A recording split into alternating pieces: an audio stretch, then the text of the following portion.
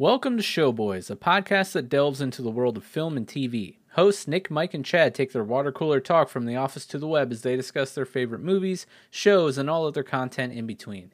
In this week's episode, the boys go over what they've been playing and what games they are looking forward to playing on the horizon, as well as some coverage of Disney Plus Day news. So, what's playing?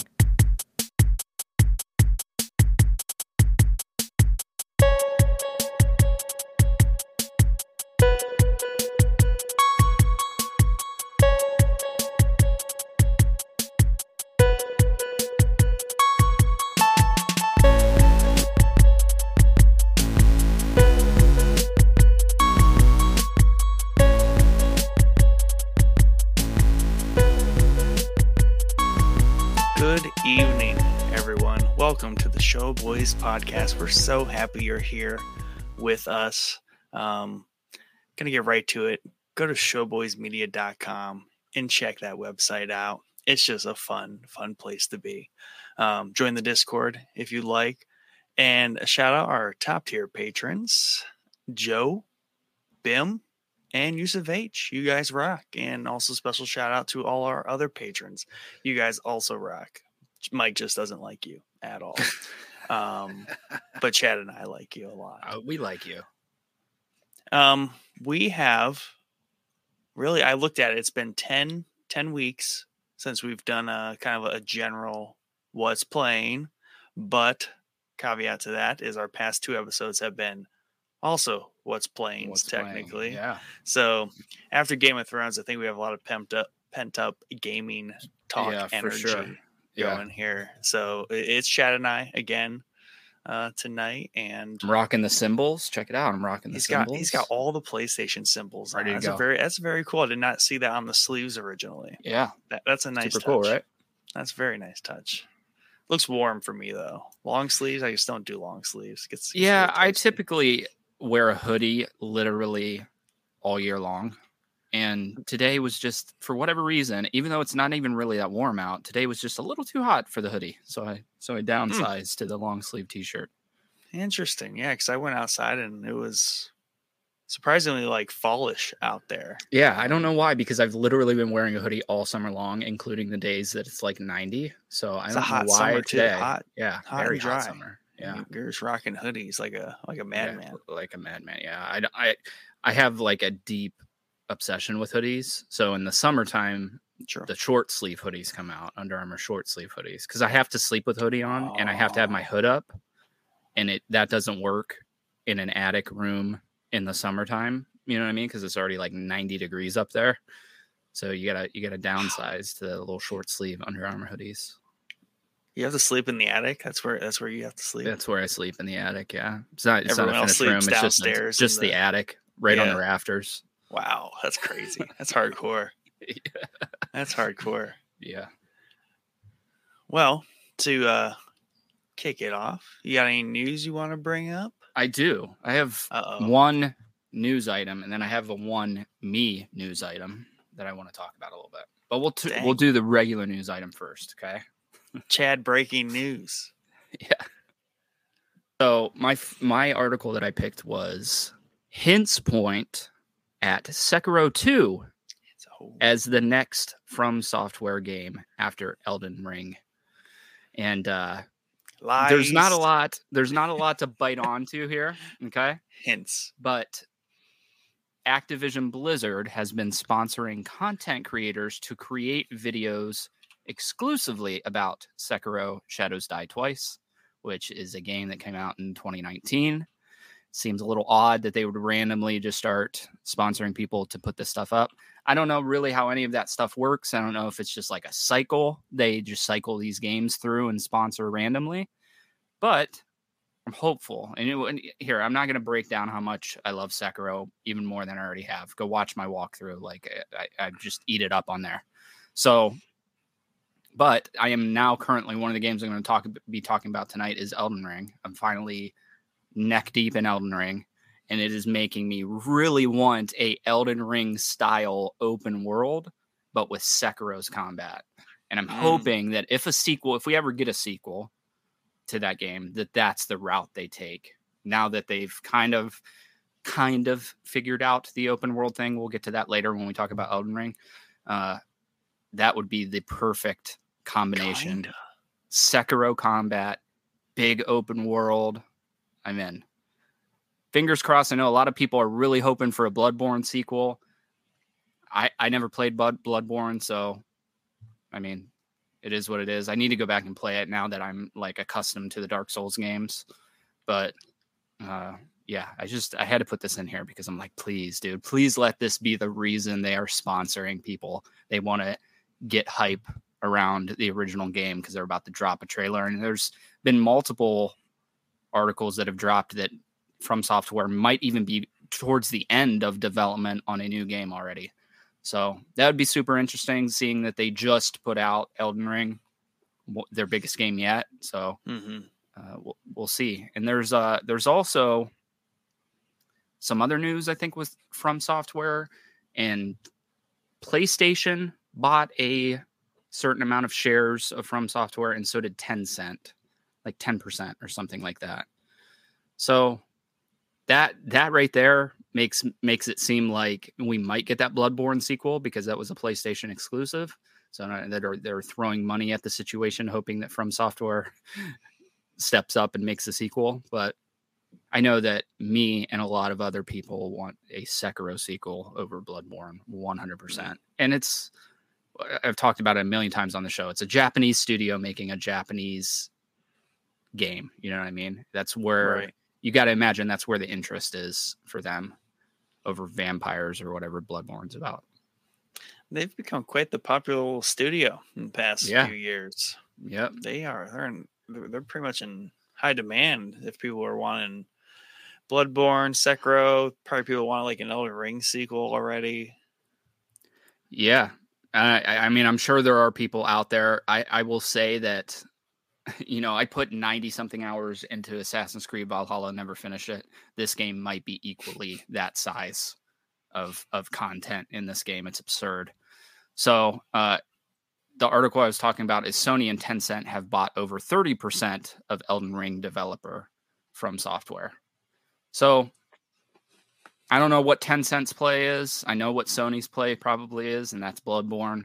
I mean, it's a no-brainer. It's a PlayStation exclusive game that was made by one of the best developers making games right now. So it seems logical that they would want a sequel to it. But the thing that I'm a little hung up on Sekiro is Sekiro was published by Activision. Okay. And we know Microsoft is in the process of buying Activision. I don't think it's gone through yet. So fingers crossed. I think if I'm right, From Software owns the rights to Sekiro, not Activision. They just published it. So hopefully that's true, because I might be finding my way to an Xbox sooner than I would like if that turns out to be the case. All for the Sekiro. Yeah, man. It's unmatched. It really is. It's unmatched. I know. I got to play it someday. I need to. Yeah, you should. Oathbreaker. Mike Courtney, he says, "Sud dudes." What's up, Mike Courtney? Glad you can pop into the stream here and hang out. We're just about to read one of our Answer the Boys comments, since we have a handful, and some of them are rather lengthy. Might as well just kind of work them the whole episode. Yeah, man. Dad the Cap in the Discord, he said he's been playing Project Zomboid and Doom Eternal. Doom Eternal. That must be the remake. That's his jam. I think I saw the video that he put out. So he's playing through that. What's up? There he is. Yeah, I need to play Doom Eternal. For whatever reason, the one that came out before that made me like wickedly motion sick. So not really up my alley. I need to play them, but frame rates are way too low for you. You maybe just got that's ill. what it is, dude. Yeah, it just wrecked my equilibrium. I was all over the place, so I had to give up on it. But it does look really cool, and I've never heard of Project Zomboid. So, is that underfunded cosplaying as Jeff? Yes, it is. Yeah, he hijacked him and dropping the yo. Someone had to bring it back. And ugly kid Joe Cross, he said, "Mike's a real boy." Mike is a real boy. He's a real boy out there on the beach, being a beach boy. Man, they're busy in the comments here. I already read that one. Okay. Sweet. I mean, since Mike's here, we can just hear what Mike's playing, so he can get to hear all that. Big list incoming. He says, beat Braveland trilogy on the Switch. Very meh. I don't know why he plays meh games. Like, I just stay away from meh games. Yeah, he's right up there. He likes to punish himself with just meh Switch Nintendo games. I feel like that's the second one I've heard him say, like, "Oh, I played it solid 3 out of 10." I'm like, like, right. That's sad. Yeah. He started Under Hero on the Switch. Been pretty cool so far. And he recently beat Detroit Become Human. Go check that out on Showboys Gaming channel. All his streams are up there, as well as Resident Evil 1 HD on PC. And all those are also Mike, what do I have to do to get you to stream a playthrough of Sekiro? Because Nick's obviously like he's just fallen off the bandwagon. He's not on it. There's two hills to climb with that statement. One, I have to play Sekiro, which I think I can get up that hill someday. But stream it, absolutely out. Not. Like, he's out. Yeah. Out. But Mike would. I feel like Mike would. Because he's played hard games. He's played a couple hard games. That what was Darkest Dungeon, I think. Darkest Dungeon, yeah.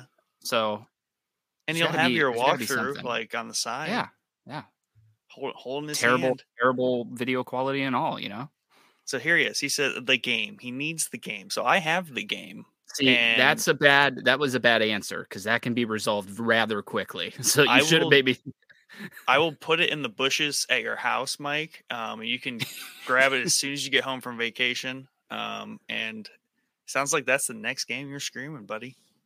That would be like a tune in every night type of deal for me if he streamed Sekiro.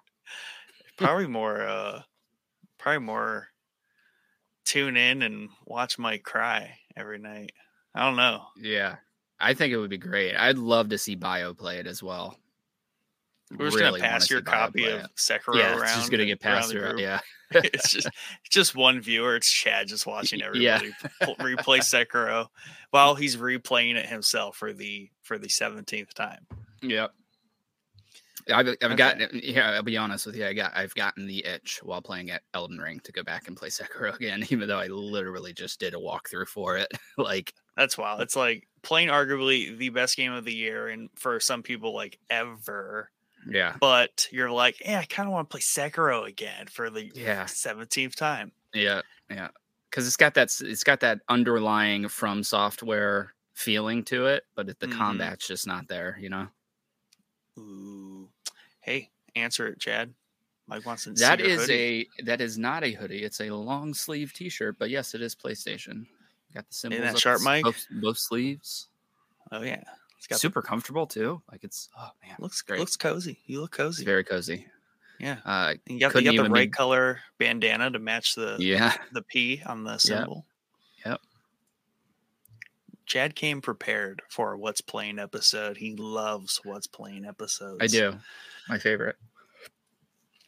Mike is also playing some other games on the PC. South Park: The Stick of Truth. That'll be up on Showboys Gaming YouTube channel eventually, once he finishes that playthrough. And of course, Valheim, always playing that just kind of in the background. He's also playing Pokemon Quest on mobile. There has to be a Pokemon game somewhere in Mike's location. There's no way you can get away from a Pokemon game. I'm not even going to attempt to understand what Pokemon Quest is. It could be anything. Anything these days when it comes to Pokemon games. And as a bonus part to tonight's Answer the Boys, I also asked what people are excited to play. He's excited to play Cult of the Lamb, Pokemon Scarlet or Violet, Iron Tales, I know what that is, and whatever that dice game Ugly Kid Joe Cross recently streamed and beat. Joe, you should pop the answer to that question in chat. We can know what that game is because Mike couldn't remember the name of it. But yeah, that was Mike and Dad the Caps Answer the Boys. Looks like And- Lost in Random, maybe. Oh yeah, think Lost he- in Random. he He answered answered it in there. Lost in Random. Oh, I think I know what they're talking about. That did look very random. I watched Joe play that for like 30 minutes. And I was Yeah, like, that's this what it looks is. Lost in intense. Random. It But looks actually, kind of looks very cool. cool. Yeah, It it does. does. It's got really good reviews too. Reminds me of a Elephant's Dream short that came out like, I don't know, 15 years ago. It was like Yeah. the first fully animated something like short. Maybe even longer than that ago. Great game, Joe says. Great game. It looked good. I'll have to find that. It has to be on Steam, I imagine. Seems like a Steam game. Yeah, to it's me. on Steam because there was a review on it for Steam.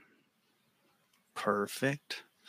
Well, tonight, not really gaming related, but I did want to highlight some things that have happened in the Disney Plus world because that was today. They had Disney Plus Day today. Yeah. And not anything like groundbreaking. And actually not anything I'm going to like jump and watch. There's one thing we've already watched, but it's my son's fault. And that would be Cars on the Road. We already watched all 8 episodes, but it's like, it says 20 minutes, but you know, they have to have 7 minutes of credits in every language on Disney Plus. So, oh yeah, that's annoying. so it's like, you know, a 10-minute episode and then they have 10 minutes of credits. It's ridiculous. yeah. But little things, I thought the most interesting thing, not that I'm going to watch it necessarily because this kind of is what House of the Dragon's trying to do to me. It's a 9-minute like teaser for Andor only on Disney Plus. Okay. And they show like a whole scene. And it just seems too Seems not really needed because that's coming out like next week, isn't it? Yeah. Like- I think they just kind of packaged up some material and was like, we got to release I mean, something. I will say that back in the day, when the Dawn of the Dead remake came out, they Mhm. put the first 10 minutes of the movie like on cable television one night. It was before it released in theaters. They put the first 10 minutes on, and let me tell you, it made me go to the theater to watch it True. because the first 10 minutes True. of that movie is pretty crazy. So, I mean, maybe that's the plan. I can't imagine they don't think that there's a lot of hype around Andor already that they need to put out like a teaser to try and pull people in already. That seems odd and worrisome. maybe they're just doubling down and trying to be like, this is better than everything else we put out so far. Yeah. Hopefully. And like shift the narrative there in terms of like the vibe. Yeah. Darken it up a little bit. It'll be like, this is like the last episode of Obi-Wan all the way through. So, and it's not the Book of Boba Fett. Maybe they're just trying to like really cement that into people's heads. Especially when they had the little AK-47 blip. That could have made people like you, Chad, be like, I'm going to wait a year before I even watch it. Yeah. Because the prop department's sleeping over there. Right. Some other things that are worth noting. Thor: Love and Thunder is out there now on there to stream, so that's cool. That adds I'm proud of my Marvel movie keep up. I've watched Multiverse of Madness the other week, so I was happy. Yeah, this is really good, man. Yeah, I was really happy with that movie. So I kind of like this cadence I have going here where I just watch their movies like every 3 months. Yeah. As they come out on Disney Plus. I'm happy with that. The trailer for Pinocchio. They have a ton of like weird. They keep doing this thing where they're releasing like lots of behind the scenes and like adjacent featurettes with like that's like different things. You know what that is? That's, hey, we don't really have anything to announce, so let's just announce the stuff that let's talk about the stuff that we already announced that's coming relatively quickly. Yeah, and I want to say this about Andor. I think the reason like they probably felt the need to really squeeze out that Andor thing is there so far has been no mention of like a Mando trailer or teaser, and that's supposed to be coming out soonish. Soonish, yeah. I would think you would have got something on that today.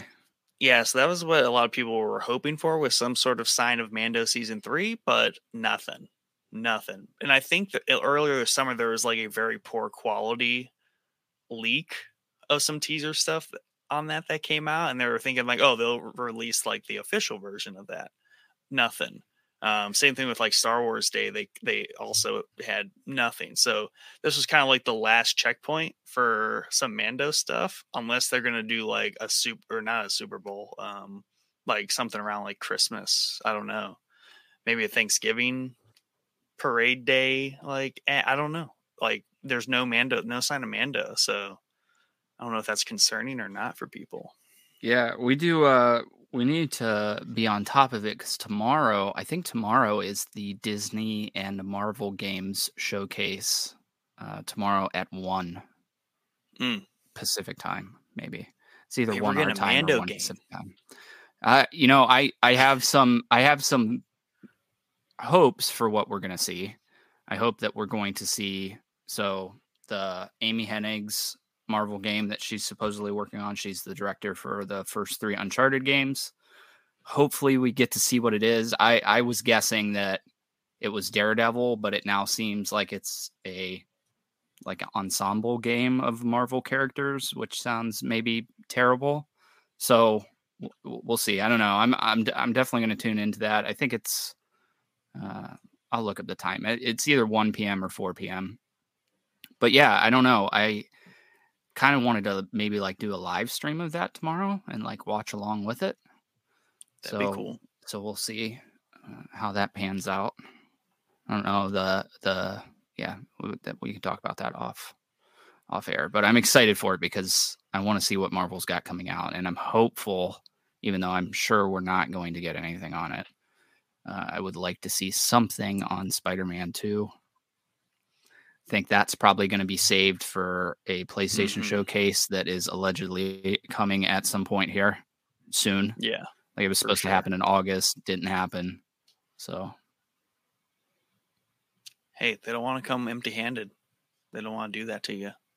Yeah, and I don't want them to do that because they've done that the past couple times, really. I mean, not really. Last one they showed, I think, Resident Evil 4 remake. So they didn't come completely empty-handed, but I want Spider-Man 2. Like, give me something to bite at least on. once a year. They have a really good one. I think that's what's important. They have like the kind of the floppers in between. Yeah, and if you're gonna bail on E3 every year, you best put a showcase out in the summertime. You know what I mean? Everyone should bail on E3, and just E3 should show up and be like, "Well, we got nothing to announce." Yeah, I guess we should start making games. I think if you want to go against the grain, you need to fall into that role. You know what I mean? People want their gaming news in the summertime. That's when we get most of it. So if you're going to bail, you need to have something at least the week of E3, week after, week before, something. Yeah. Not September, a little late. But maybe they weren't counting on it because E3 didn't happen this year. So they trick you. There's like, hey, next year, here's what's going to happen. So every other year, Sony actually has something to show. Yeah, that's true. And I think there are some other like just things that people felt missing, like a full trailer for Wakanda Forever, some like Star Wars Ahsoka, Ant-Man 3. So I don't know if they're completely done with the Disney like those kind of reveals, but it doesn't look like it because that thing you would assume that Disney video game thing is tomorrow, so it's maybe going through the weekend. Who knows? Yeah, we'll see. Yeah, and the last thing that they did though reveal today was Lego. Throw it up on the screen. A full like $300 T'Challa bust. Yeah, that's cool. It's like life size. Yeah, so like that's as big as your head, Chad. Like, yeah, that's cool. Dig it. So yeah, that's pretty neat. Very, very good design there. So that was the big reveal today in the Lego world when it comes to Disney is the full scale T'Challa bust. Nice. If only it wasn't hundreds of dollars. That's just kind of like the thing now. Like in the past, like basically right up to before the pandemic, it was still kind of low key how valuable Legos are. Like the fact that they don't depreciate in value. And then, like ever since 2020 and forward, like everyone's on to the fact that they don't depreciate. So Yeah. they never go on sale, very rarely, and not by that much. The shelves get cleaned out and everything gets bought regardless of the price, really. So it's a crazy racket. And then as soon as Lego stops making a set, they just appreciates in value right after that. Oh, really? It's crazy. Yeah. They instantly start going up. Oh, I believe it. Yeah, I believe it because I've bought a colossal amount of Marvel Legends figures, right? And some of those like get ridiculous after like a year, maybe even less time of being on the market. And it really agitates me because I have a really bad habit of not buying things when I see them in store and then regretting it later when I can't find them in stores and they're hundreds of dollars. So, it's a fine line for me to walk there because I feel like I should just buy everything I want right when I see it because eventually I'm going to want it and I'm not going to be able to find it for a reasonable price, It's hard. That's my problem. I have with Lego. Like, it's just like, I might as well just buy it because worst case is like I don't open it and 2 years later I could just sell it. Yeah. For double the price I paid for it. It just, I don't know. It's just at some point it's just like, duh. But that's how people kind of get into like the buy, sell, trade game with like Lego and collectibles in general. Before you know it, you have like a whole rotation going where you're buying, selling. Yeah. That's fine. But the scalpers are what annoy the crap out of me. Like when a figure comes out and I'm there day of and they're all sold out because some douchebag came in and bought the entire thing to sell on eBay. Meanwhile, my kid's like, "Oh, I really wanted that figure, but I guess this nerd bought it from out under us to sell on eBay for twice the price." That crap really annoys me, but you can't get around it, Can't you just wait till like is that just a supply thing or is it like legit? They're done making them because like Lego sometimes they get in a pinch and they just don't have enough to meet demand when it comes out, but eventually like months or even a year later there will be the appropriate amount out there to where there's enough for people to get. I think so.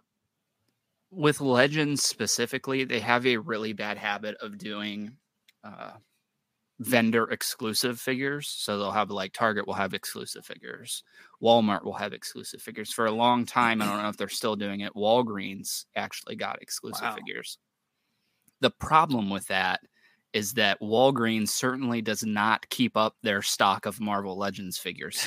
So if that figure that you want is exclusive to Walgreens, there is practically zero chance that you're going to get it today, at least. In 2022, maybe a couple years ago when they actually kept stock in that stuff, you would find them.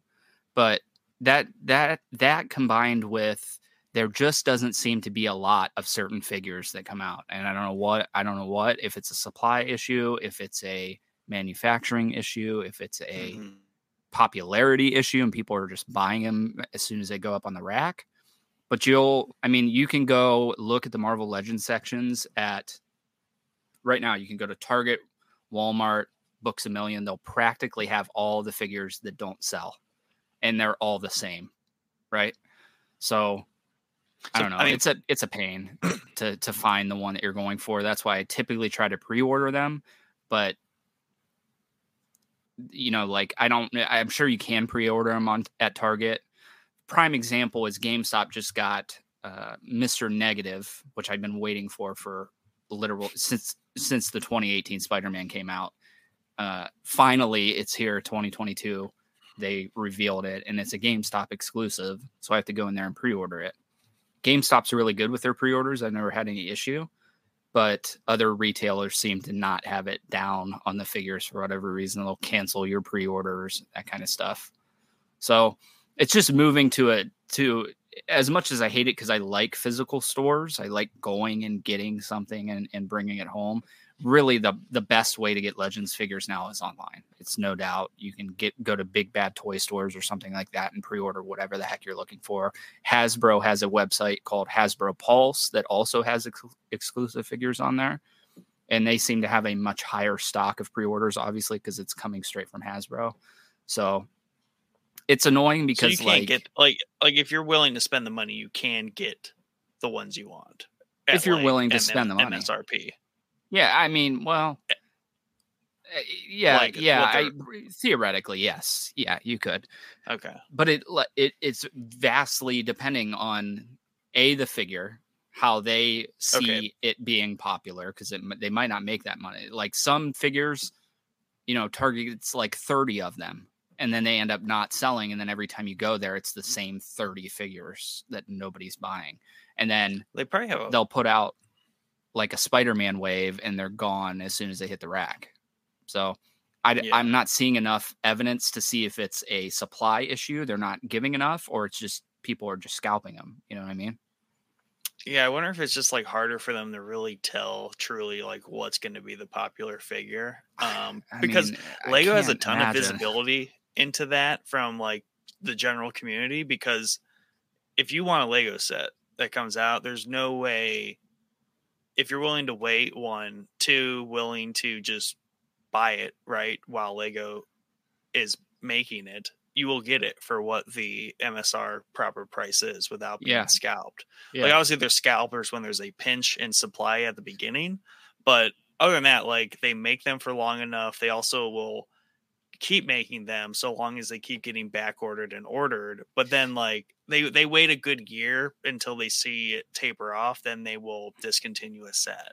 Yeah, I mean you can do that same thing on like here. You can get pretty much anything you want on Hasbro Pulse if you pre-order it, right? But some of these pre-orders, like they did the 3 Spider-Men from the new Spider-Man movie, the pre-order for that, like it's going to be like 6 months till you get it. You know what I mean? Sometimes maybe even longer. So I just have a hard time like pre-ordering something that I'm not going to get for an excessive amount of time. I'd rather just take my chances and bitch about it later. But the thing about that set specifically is it's a Hasbro Pulse exclusive, and the exclusives for that website sell out in the pre-orders, and you got to be like on top. Like they do a fan first Friday thing or whatever, maybe once a month, once every couple of months, where they reveal new figures, and then they go up like an hour later, 2 hours later. If you're not there for some of these figures, they're gone. Like the pre-orders are sold out. Yeah. And you have no chance of finding them in a store because they're a Hasbro Pulse exclusive. So you're going to have to get them off the website at some point. So there's extra effort, basically, is what you're saying. Yeah. There's definitely extra effort. And it annoys me because that set specifically, for whatever reason, Hasbro puts a lot more effort into the comic versions of the figures versus the MCU version of the figures. So like the MCU Spider-Man, it just had the lines aren't painted on the figure. It's just like indents to show the lines. It looks like trash. It looks like a $2 figure you get at, Big Lots. Yeah. So what really annoys me is they finally listened to everybody complaining about how little effort they put into the MCU figures and made these new Spider-Man figures look really good. And then they make it a Hasbro Pulse exclusive. It's like, come on, man. Like you've been putting out these MCU Spider-Man since Homecoming, and they've all been trash. And now you finally get good ones and you lock it behind your Hasbro Pulse. That annoys me. Jerks. Yeah. Super annoying. Hey, well, I guess that doesn't help with the exclusives, but Sir Troy's are going to be in a huge location soon. I think this week is the last week in North Canton. And is it? Dang. And then they're hoping to be able to open the new one by the end of the month. So that'll be in the old Marks. Yeah, is a discount outlet for a while, but that's a huge space. Huge space, and it's right in there with the Exchange. Like, it's a good little plaza there now. Prime plaza to be in. Yeah, and they really, like I said, man, they really back like a year ago, they didn't even have Marvel Legends figures. It was primarily Lego and like what they have now. Yeah. But that's all they had. They had no action figures whatsoever. And I think I went there like board games. Yeah. What was it? There was another store that was there. Treehouse Toys. Maybe. Do you remember Treehouse Toys when we were younger? It was in that plaza. much, much smaller, maybe a quarter of the size of Mm. Sir Troy's, but they had a lot of the same kind of toys. Yeah, they're kind of moving in the direction of just being like the local Northeast Ohio Toys R Us, because yeah, they just got in like summer like Nerf, like all that kind of crap. So they're definitely just slowly just like buying more and more crap as yeah. like people just know to go there when they want to go physically shop for toys and stuff. Yeah, and I definitely have gone there far more now that I know that they stepped their action figure game up, because that's really all that we buy our action figures toy wise for the most part now. So I used to go to Toys That Time Forgot, but that's just such a long hike out there to Canal Fulton. You know what I mean? To Yep. walk around the store, and their prices are a little absurd sometimes. So it's cool that this place is right around the corner. Now it's moving a little further up the corner, but You can't walk there anymore, Chad. yeah, definitely can't walk there anymore. But yeah, I was super excited because I came in, went in there like maybe 6 months ago, and they had the new Marvel Legends Spider-Man retro card, Mm. the entire lot of them. So I was like, oh, dude, that's exciting, because I don't know if they're just doing the retro cards or if they're going to do them all, but clearly they're going to do them all because they had an entire aisle of them last time I went. So that's super exciting. I'm still hunting down a couple figures. I'm hoping that they'll get them eventually. I have practically every Spider-Man villain except for Rhino, which is like a glaring hole in my Spider-Man Rogues gallery that I don't have. Even I know that. Right. And I have a Rhino, but it's not a Marvel Legends, and he's like super loose and it's just chintzy. So they came out with a retro carded Rhino that looks really cool, but I can't freaking find it anywhere. So Just hoping you'll find it. Yeah. Cool. Well, what's the second bit of news you have? The Chad news. My Chad news, which you already know. Oh, I do. But the world doesn't. And that is, I officially have bought a Steam Deck. It should be here tomorrow. Yeah. Man. So yeah, super excited. I pre-ordered this thing a long time ago. Can I borrow maybe a year? No, definitely not. So my buddy at work got one. I pre-ordered it for him and bought it for him, and then he paid me back for it. And when his came and I saw how cool it was, I pre-ordered it. So it was like literally like maybe last winter I pre-ordered it. I have to look at the date, but I finally got the email. Almost missed it. So I hate the way that they do it. And I get that maybe it's a practical way of doing it, but you put a $5 deposit down, which is cool. I like that form of pre-ordering. I don't like paying the whole thing when I pre-order it. That annoys me. But then even though you pay that $5 and you pre-ordered it, whenever it's available, they send you an email to complete your purchase, and you have 48 hours to complete your purchase. Dang. If you don't complete it in 48 hours, that's it. It's canceled. You get your $5 back. What? So I figure at least like you'd get kicked back like in the line, like different place. And I can't believe they cancel it. So that was very stressful when we were doing his, because he really wanted it. Like, he was texting me every day, like, hey, you get an email yet? You get an email yet? For like 6 months, literally. I'm like, no, dude. And finally it came. But it's very stressful to keep up with that, because like inboxes nowadays, my inbox has like 600 emails in it. Like, it's just a lost cause diving in there trying to find a single email. So I was able to put it up for a giveaway item. Yeah, totally.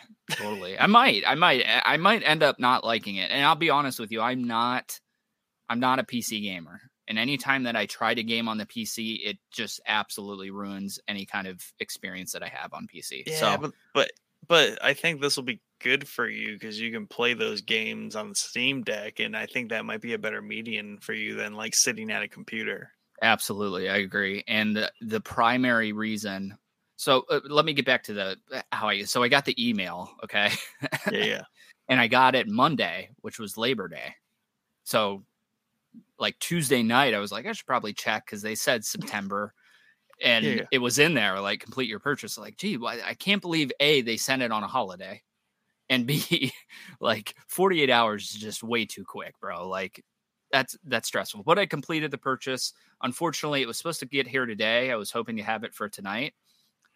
Don't talk shit about the Vita. The Vita is a fantastic handheld.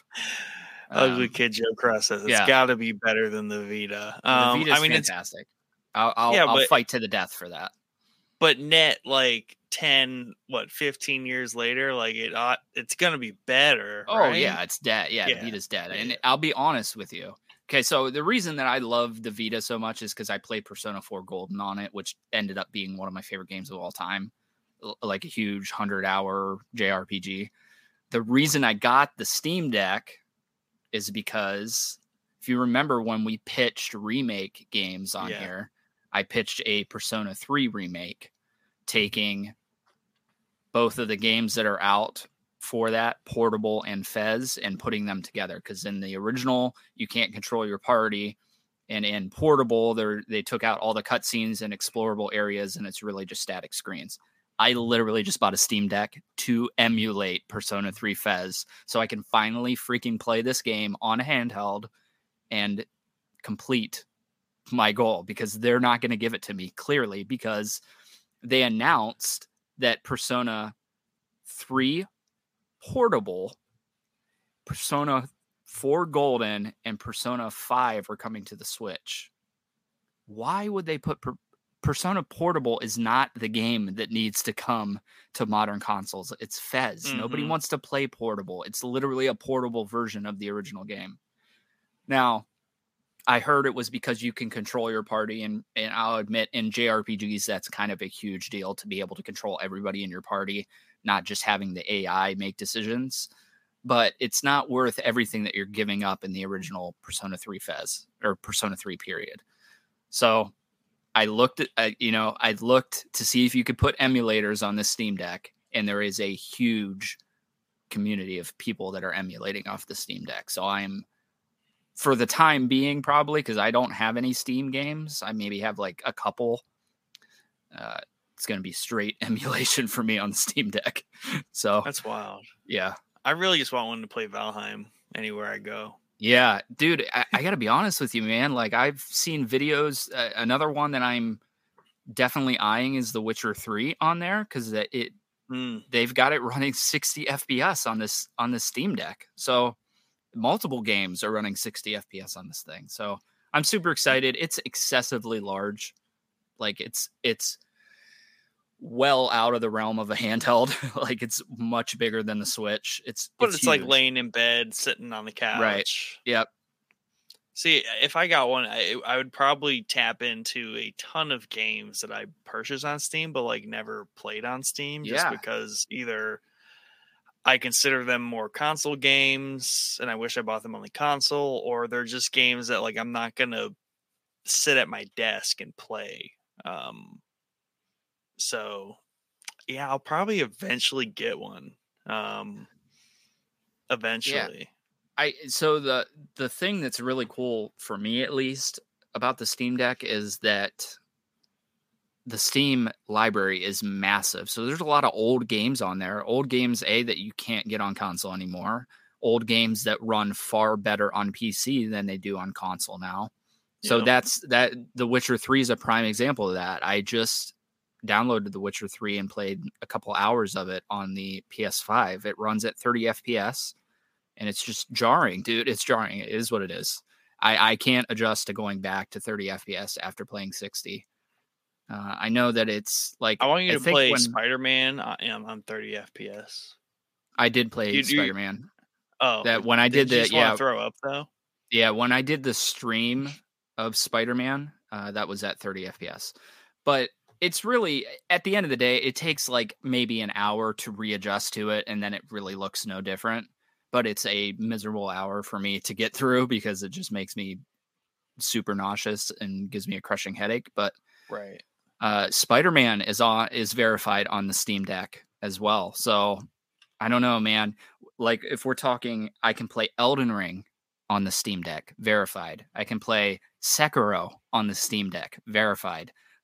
Ghost of Tsushima, It's not to Steam yet, but you can play it with the PlayStation Plus app and stream it. Oh, that's crazy. You can do Xbox Game Pass streaming games from there, dude. It is a probably pound for pound currently, dollar for dollar, the best console because of the mass amount of stuff that you can play on it. And it runs it really well. Like, we're not talking like, yeah, it's a handheld like the Switch. Yeah, it's a handheld, but it runs not very high fidelity games, right?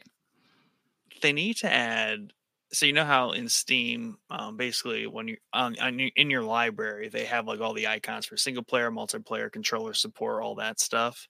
They need to add an icon up there for Steam Deck Verified.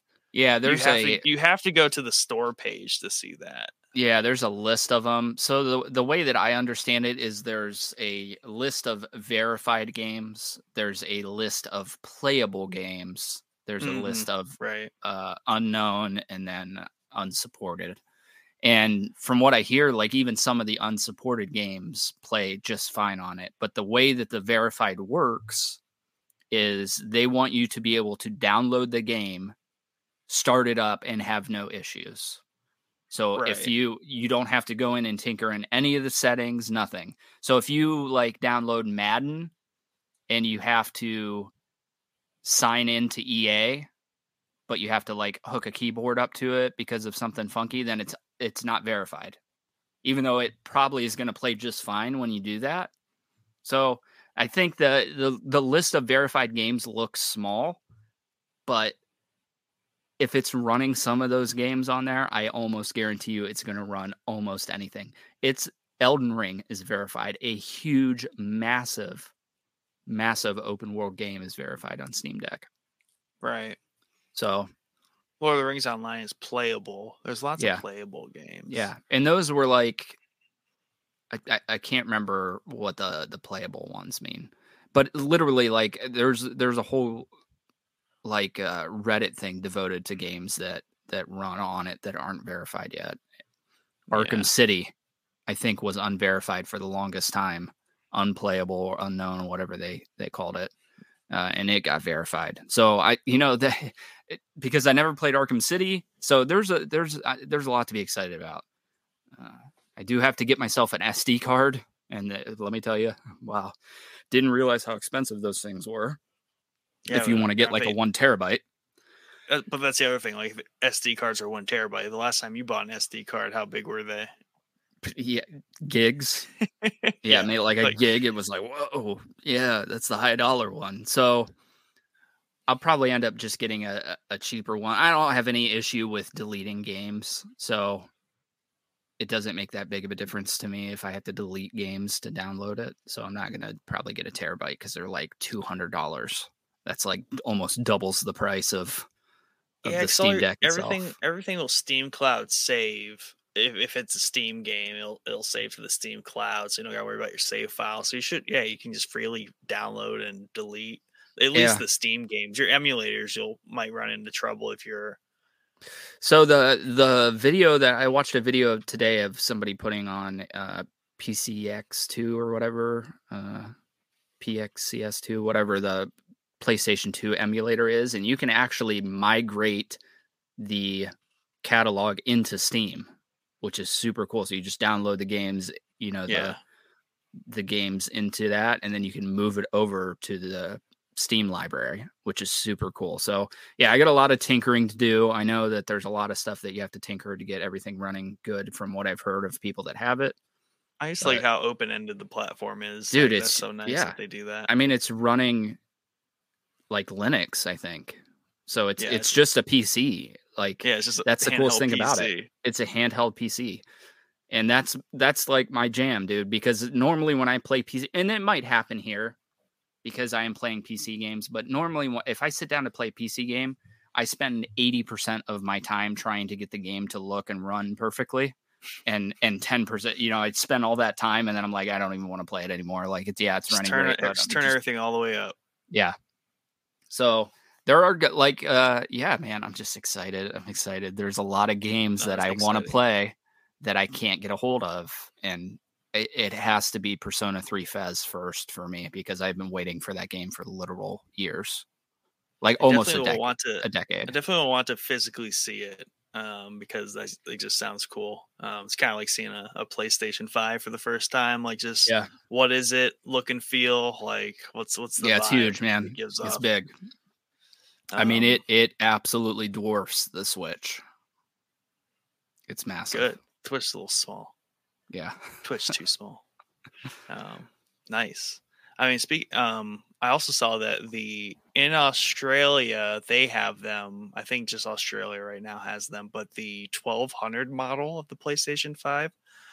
So this will be like the 3rd edition of the PlayStation 5. I think I heard about it. Yeah. They did. I think last year they did something stupid where they made it lighter, but they did that by making the heatsink smaller and taking out like some important things. Yeah. I want to check and see if I have that one or not. I probably do. You probably don't know, because you got it relatively close to launch, didn't you? Because that wasn't until you got it in the first year, I think, right? Yeah. So you probably still have the. And OG. Yeah, but so this one, it's lighter, but it has like the heatsink added back on, and you can like see the copper in there too. So like, definitely it seems upgraded and is much better at cooling.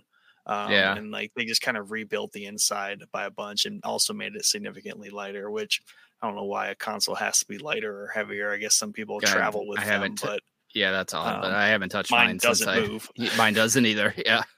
Never shall it. It should sit right where it stays. I think the Steam Deck is going to take place of the traveling companion when I go to the fire department. Like, I don't know why I bring my PlayStation, but dude, I just like got super excited because I realized, even though I read it the other day, that Sekiro is verified on there. Like, that's where I'm going to play Sekiro next. Like a handheld Sekiro. I'm in everywhere. I'm also curious because I assume that you can mod as well, because it is just a PC, so you could probably put mods on, I would imagine. Well, if the Steam Workshop is available for a game and there's mods through the Steam, definitely you can do that. Yeah, but since you can emulate, I really imagine you can do anything you can. If people have emulators on there, people are going to figure out how to install custom mods. For whatever you want. Right. Here's a fun tidbit. Little Kid Drove Across still has his PS4 that he got on release night, and he believes he was with you, Chad. I definitely was, and I still have a picture of you from that night as well, wearing a Wolverine hoodie. Yeah, try and find it. Yeah, try and find it, and we'll slap it up on the screen.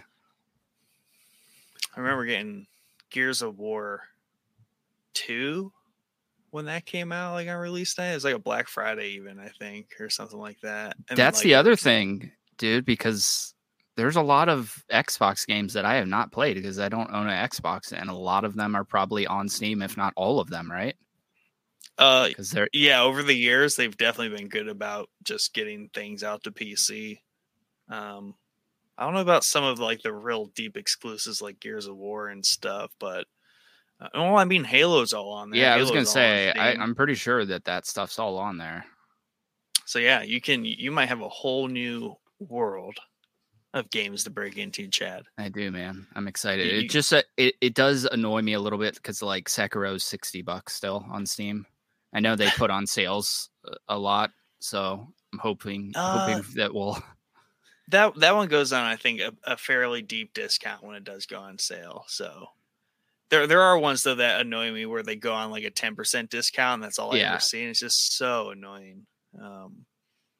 But it's like I want the 70% discount, right? But it's almost like, you know, how I paid full price for Ghost of Tsushima again. It's just like the experience, man. Like of playing Sekiro on the handheld, it's worth his $60 for me probably. But I'm gonna have my hands completely full with Persona 3 for the first while, you know. Yeah. Well, good knowing you. Good. Yeah, you never hear from me again. I found it. Make time for your family. Make time for the pod. You know, but good knowing you. If I send you this picture, can you slap it up on the screen? Yeah, I can. And while we're where we're at, Ugly Kid Joe Cross, he did submit what he's been playing, and he is excited to play. And he's currently playing Tower of Fantasy on mobile/PC, Disney Dreamlight Valley on PC, Brawl Stars on mobile, Pokemon Sword on Switch, Valheim on the PC, and Flesh and Blood TCG. So outside of Valheim, like a lot of that's just very foreign to me. Yeah, I They don't sound know fun that though. I've heard too much Flesh of and it. Blood, like that's the most rowdy one on there. He's got Disney Dreamlight Valley, but then he has Flesh and Blood. I like that dichotomy Yeah. there. And he's excited for Killer Clowns from Outer Space, Skull and Bones, which Skull and Bones looks. excited about. I'm pretty excited for Skull and Bones. I did read an article of a developer saying that it's not very deep, which is a little concerning that the developers, one of the developers is saying that. So Yikes. we'll see. I mean, I'm not expecting it to be too deep because it is kind of like I don't want to call it a spin-off to Assassin's Creed Black Flag, but that's where it came from. Like they wanted to make a standalone game. It's just been an excessive amount of time they've been working on this game, obviously. But yeah, I thought the gameplay looked really cool. Yeah, and I mean, I imagine you can if it's in Steam, then it's just weird that you could be playing on the Steam Deck and I could be playing at my PC. Right. Yeah. Such a crazy world. Yeah. He's also excited for Slime Rancher 2. That sounds fun. And he wants to say Flesh and Blood is a trading card game. And I think that acronym did escape me. I'm glad he clarified that.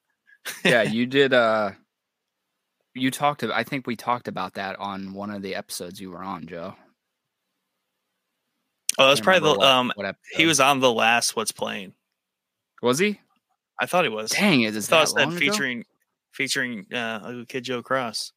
I was in our content recently, just kind of going through some stuff, and it's Game of Thrones sucked up a lot of the summer, Chad. It did. It really put some space between past episodes. Yeah, it really did. Yeah. Did you sent that? Yeah, I texted it to you. Oh, this is a good one. Hold on. Yeah, we gotta get this up on the screen because this is the exact night that he is talking about. So we went to the release of the PS4 to the GameStop over by Kohl's in Canton, and this was our little. All right. Can't remember if here we go. Can't remember if we went to Walmart. I think this is Walmart. Yeah. There's Joey wearing his little Wolverine hoodie from that night. Ugly I don't know what Joe we were doing. Cross. I think we were just hanging out while we were waiting till midnight. 2014, maybe. I think that's when the PS4 released. 2014. That's his little eye. I see it in that little cutout. That's definitely Ugly Kid Joe Cross. You should have bought that hoodie. You're rocking it. He should have bought it, and then he could be wearing it on one of his streams. Yeah. Man, look at that. Yeah, man. That's a throwback Thursday. Probably wasn't Thursday, but no. Classic. Actually, it might have been Thursday because I think the console's released on Fridays. Yeah. I'll look up the release date of the PS4, see what date it was. Back when Walmart was remotely cool. Yeah. And I don't know how we ended up all the way over at Walmart because it's not, I mean, it's right up the road, but it's not like, I don't know why we didn't just go to Target, which is in the same plaza, but. In Belden? In Belden, yeah. Yeah, they're two technically different plazas. But yeah, they're right up the street from each other. So maybe Target looked at too busy. Maybe you guys were in the low key. Yeah. And that Target, that Walmart's kind of low key because it's like half a Walmart, I feel like. Right. Yeah, it's not as big as the super centers or whatever. So I was wrong. 2013 is when the November 15th of 2013. So I was 1 year off, which is really weird because it says on here that the PlayStation released in Japan. PlayStation 4 released in Japan in February of 2014. So it released in North America before Japan, which is kind of odd, right? That happens. But with a Japanese That tends to company? happen. Yeah, it seems odd, though. All right, let me look Yeah, up and see what day it is. We probably have the stronger market. If you gotta pump ourselves, maybe they have different. They have different types of plugs in different countries. Maybe there's they couldn't figure out the power supply yet. I don't know. The 15th was a Friday, so it was Thursday. Boom. Thursday night, we were hanging out. Throwback waiting Thursday. For that midnight release. he was so happy in that picture. Yeah. Yeah, we were having a good time, man. We always had, dude, I've got great freaking stories of midnight releases with Joe. Like, there's always some story behind our midnight releases. Like, we had a good freaking time. Every Call of Duty we went to. Oh yeah. Yeah, we'll have to get him on here and talk about them because some of them are pretty entertaining.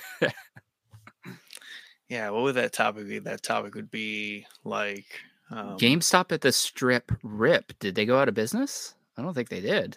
No, they're still there. Yeah, they're still there. No, I think he was talking about something else you mentioned. No, I'm almost 100% positive that we got the PS4 at the one over by Target and Kohl's, the Call of Duty Modern Warfare 2 or something. We were at a couple midnight releases at the Strip, but they were games. I'm almost 100% positive because we sat in your car right in front of Dick's, hanging out waiting for the release. Those GameStops are so close in proximity. They're a 2-minute drive from each other. That's so weird. Yeah, it's really odd. Yeah. And then there's the exchange. And then there's the exchange. There's lots of spots to stop for the games around here. Yeah, and it's annoying because especially for the exchange, those two GameStops are largely the same, right? Size wise and amount of stuff that they're selling. The exchange on Cleveland Avenue versus the exchange in Belden Village is almost like the one in Belden Village is maybe a quarter of the size of the one on Cleveland Avenue.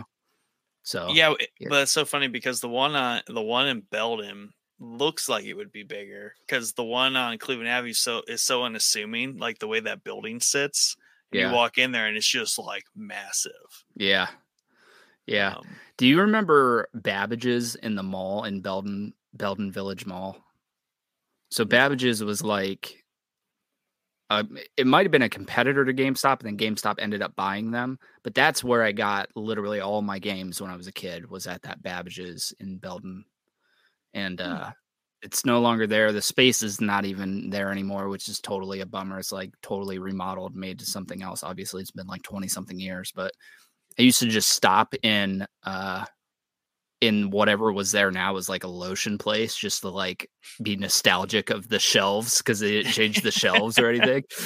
But dude, you're I miss that place. Walking through, just touching the shelves and the lotion, just oh, I remember. Yeah, I remember when there was cool shit here, not lotion. Yeah, I got anything. I got so many good memories of that place, dude. That's where I bought every PlayStation game, every PlayStation 2 game. I found my Wii's there. When I bought the Wii originally, they were super difficult to find. I was able to stumble across them. I just miss that freaking place, man. It wasn't that big, but it was just, back in the day when strategy guides were a big thing, they had the bookshelves of strategy guides. It's just, oh God, I miss that place so much. Yeah. And I'm always hunting for a photo of it. Somebody's got to have a photo of that place in its prime. You know what I mean? So if this hits the interwebs and you've got a photo of Babbage's back in the early 2000s, send it my way so I can reminisce. So it's starting to fade out of my memory. Yeah. What it looked like. Do you know what Joe's talking about here? Sub fights and tree eating? Sub fights and tree eating. Yes, these are stories from the midnight releases. Oh, dear. Yeah, man. Getting in fights with subs from the Subway and Walmart, and tree eating. I don't know. Yeah, that's the best story there. We'll We'll get save him it. on. We'll save it. Yeah, we'll save And it. just for be when he's like on midnight here. release stories. That's like the Yeah. whole episode. Biosiv says Babbage's is where I went for my Call of Duty midnight releases, next door to KB Toys. Yep. And the GameStop by that Target used to be Funko Land. Land. Yes. Yeah, man. So they just sold straight Funko Pops? No. It was I don't know that I shopped too much at Funko Land. My mom always took me to Babbage's for whatever reason. I think it was because she wanted to go to the mall, right? So yeah, true. Yeah. So majority of my stuff was done there. I do actually have really fond memories of Circuit City when it was over there as well. Fond PlayStation 2 memories with that because they had it on demo before it released the PlayStation 2, and they had Madden running. Before and I remember Circuit City got muscled out of before they just got worked over. Dude, that place sucked. Let's be honest. Like even in its heyday, it was nothing compared to Best Buy. Oh yeah. But yeah, just that.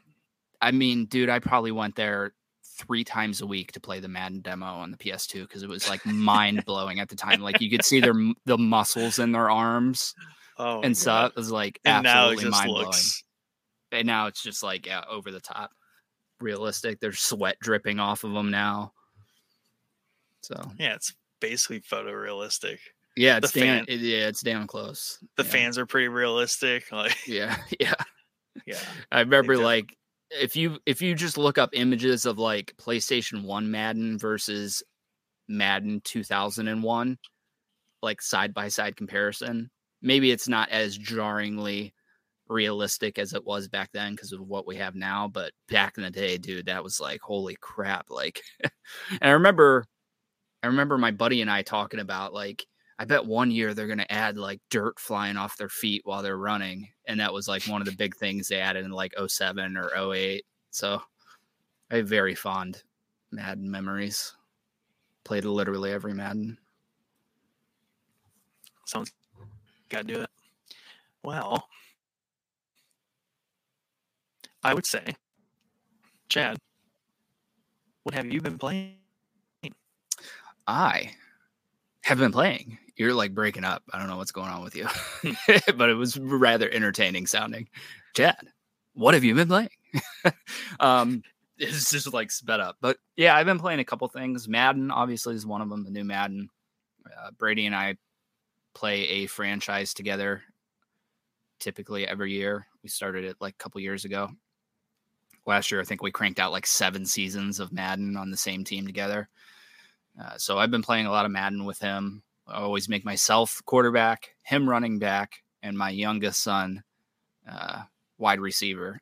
And unfortunately, this year his flag football team is named the Raiders. We typically play with New England, but he wanted to play with the Raiders, and just I'm not jiving with it, man. Like just not feeling it. We're in the playoffs. We just finished our regular season 15-2. We typically don't lose a game, so that too is like jarring that we even lost 1 game, let alone 2. But I think we found our rhythm. There's a little glitchiness to some of the stuff in the new Madden, right? It just came out, but so I've been playing a lot of that, but majority of my time has been sunk into Elden Ring. Finally, I played this game maybe like when we were doing season 1 of Game. Yeah, well, no, it was when we were doing season 1 of Game of Thrones for the podcast. So however long that was, I got it from the library, played a lot of it. I probably played 20 hours of it maybe. And I like got enough to satisfy my curiosity, even though I really harp on how much I love From Software. I'm not the biggest fan of the combat in the Souls games. It's just not my jam, really. Feels kind of like a modern rendition of Castlevania where everything, your character's just like super heavy. He's like 900 pounds and everything's super slow. There's always like toppling over and like touching the ground and moving. And, So it's the sliding. It's the rolling footwork that makes it. The rolling. Yeah. So I got enough of it to satisfy my curiosity, returned it to the library and moved on to other games, Dragon Quest XI, all the games that I played while we were doing the Game of Thrones thing. And I needed something to carry me through House of the Dragon because I really cranked out practically everything that could even be remotely tied to Game of Thrones in some fashion. And Elden Ring seemed like the obvious choice. It's a big game. It will carry me through probably till the end of the series. And George R. Martin did writing on it, so it seems like a practical thing to go and play. So I was like, you know what, whatever. I'll go get it from the library again. I'm not going to buy it. Got it from the library again. And yeah, I don't know, dude. It just clicked this time. Like I'm having the freaking time of my life all of a sudden. Nice. And I it's weird because I have. Yeah, so yeah, I'll explain all that. But I have like it's weird. I have like have to take a break from a From Software game to realize how much I love it. Because the same thing happened with Sekiro, where I returned it and then got it again and ended up loving it. And that's kind of the path I think I'm on with this. It is kind of a mixed bag for me though, because it's not like as polished as every other From Software game to date has been. There's a lot of like popping in the graphics. There's a lot of huge dips in the performance. Like I'm running performance mode, which is 60 FPS. And there are times where it's dipping probably below like 40 into the 30s in certain areas. But all of that's overshadowed by just how great everything else is in the game.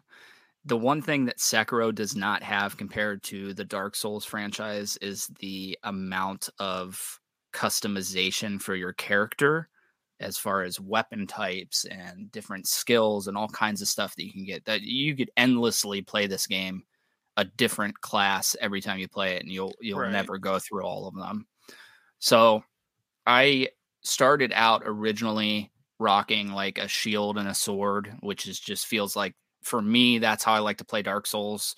So felt like the right thing to do here. But once I got leveled up a little bit, I swapped over to dual katanas. And, I love my katanas. Ooh. So I was rocking that for a really, really long time. They're super, super, super powerful. But I came across, and I didn't even know these were, I think these have been in past Souls games, but I came across a whip. Okay. And I'm like, oh dude, yeah, I'm totally going to start whipping these dudes, man. Like, this is awesome. So I actually ended up going out and hunting two of the most powerful whips in the game. They're identical. You have to get them from different, quest lines.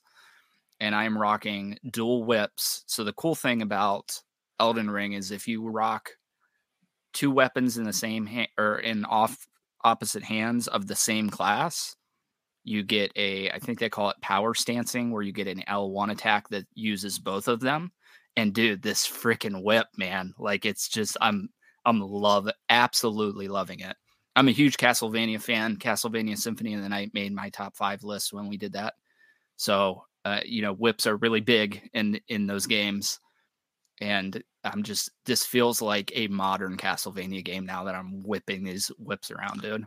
Found your groove. Found my freaking groove. Now, granted, when I put the game back in, and I had a little bit of this issue when I first played Elden Ring. I don't know that From Software's design of game translates very well to an open world. And what I mean by that is performance issues too. Like they're just not used to that. Yeah, I mean the game is absolutely absurdly large, and that I'm sure is hurting the performance. They've definitely stepped their game up as far as the size of this game. There are sections that they call legacy dungeons in Elden Ring. I think there's maybe like 7 or 8 of them that could literally be a standalone Dark Souls game. They're that big. So, yeah, the game is massive. But what I mean as far as the translation to open world is they don't do like any kind of quest log. They don't do any kind of waypoints. Even in Sekiro, you don't really know what the hell you're supposed to be doing. You're just following the path. But in those games, because it's more linear of a fashion, you eventually find where the hell you're supposed to be going, right? Right. Same with Dark Souls. Same thing. There are some big open areas, but you eventually find where you need to go. There's only a couple ways to progress. Elden Ring is not that way. It's a traditional open world, open map, huge area. And it doesn't, the story is the same thing where it's very like secretive with the way it's telling the story. It's very FromSoft. I mean, you can tell if you didn't know anything about the developer, you would know that this is a FromSoft game because this is what they're known for. They're not known for great storytelling. I think they elevated their storytelling highly in Sekiro with cutscenes and that kind of stuff. And there's some of that in Elden Ring. But the main issue that I returned it in the first place is because like I got to a point where it's like, I don't even know what the hell I'm supposed to be doing. Like, where am I supposed to go? Like, I don't know what I'm working towards. Anything. You know what I mean? Where in Sekiro and Dark Souls, you know where you're going to go. You know where to go. This, because it's such an open world and there's, those huge legacy dungeons, like 8 of them, and there's a bunch of smaller dungeons as well. You just don't know what I just like got to a point where it's like, I don't know what the fuck I'm supposed to be doing right now. So I returned it and I got a little bit of that in the beginning of coming back because it's very difficult to leave an RPG and come back months later. It's very difficult because you forget the controls, you forget what was going on, you forget your build, you forget everything. It's very difficult. The only one you can really do that with is The Witcher. And that might be one of the few that you can return to, a year later and you still have a general idea of what's going on. Yeah, because there's not a lot of diversity in like the character in The Witcher. There's like what you stat into, but that doesn't really change. Yeah, it's not going to change. The fact that you have 2 much. swords and a crossbow and all that. And this is because you're leveling a character and putting points into stats. Like there's just a lot of customization going on in this game. And if you forget what the hell you were building the first time you played it and try to come here and you forgot all that and now you're trying to play a different way, it's not going to work because it's a Dark Souls game and it's going to punish the shit out of you for forgetting what you were doing. So I got a little bit of that, but I don't know, dude. These past couple days, I just found my groove and I'm cranking through this game. I mean, I'm having a blast. The boss designs, there are some bosses that are rivaling the bosses from Sekiro for me as far as how well put together they are. Right. And the open world thing just adds like a chill kind of moment in the game where you don't normally get that in Dark Souls. It's usually white knuckled the whole way through. The open world gives you kind of like an exploring area to just go and explore. Now, sometimes when you're exploring, do you run into like a freaking ice dragon that's like way too high of a level for you? Sure. But you can just run away. You know what I mean? That's the cool thing about Elden Ring is if you get to a point and you get your butt kicked, you can just go away and do something else because there's, 50 other things that you could be doing as well. That doesn't happen in Dark Souls. If you get your butt kicked, you have to get through whatever is kicking your butt to progress the game. Right. So, like I said, it's kind of a mixed bag with if this game From Software's formula translates to an open world.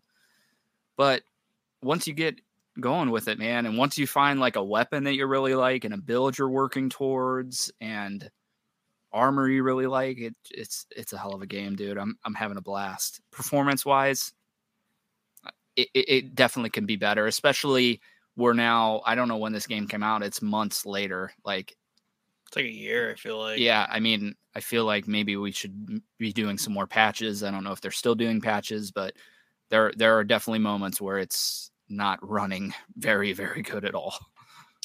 Yeah, well, I think their inexperience in making open world games is what made so many people that play these kind of games like this, because it's that Dark Souls stuff in an open world. And people were tired of the kind of like beat to death formula that, really, I mean, Assassin's Creed's a good example of it. Like they just went balls to the wall, like with Valhalla, and Valhalla is like a good example of just like that formula is stretched too far.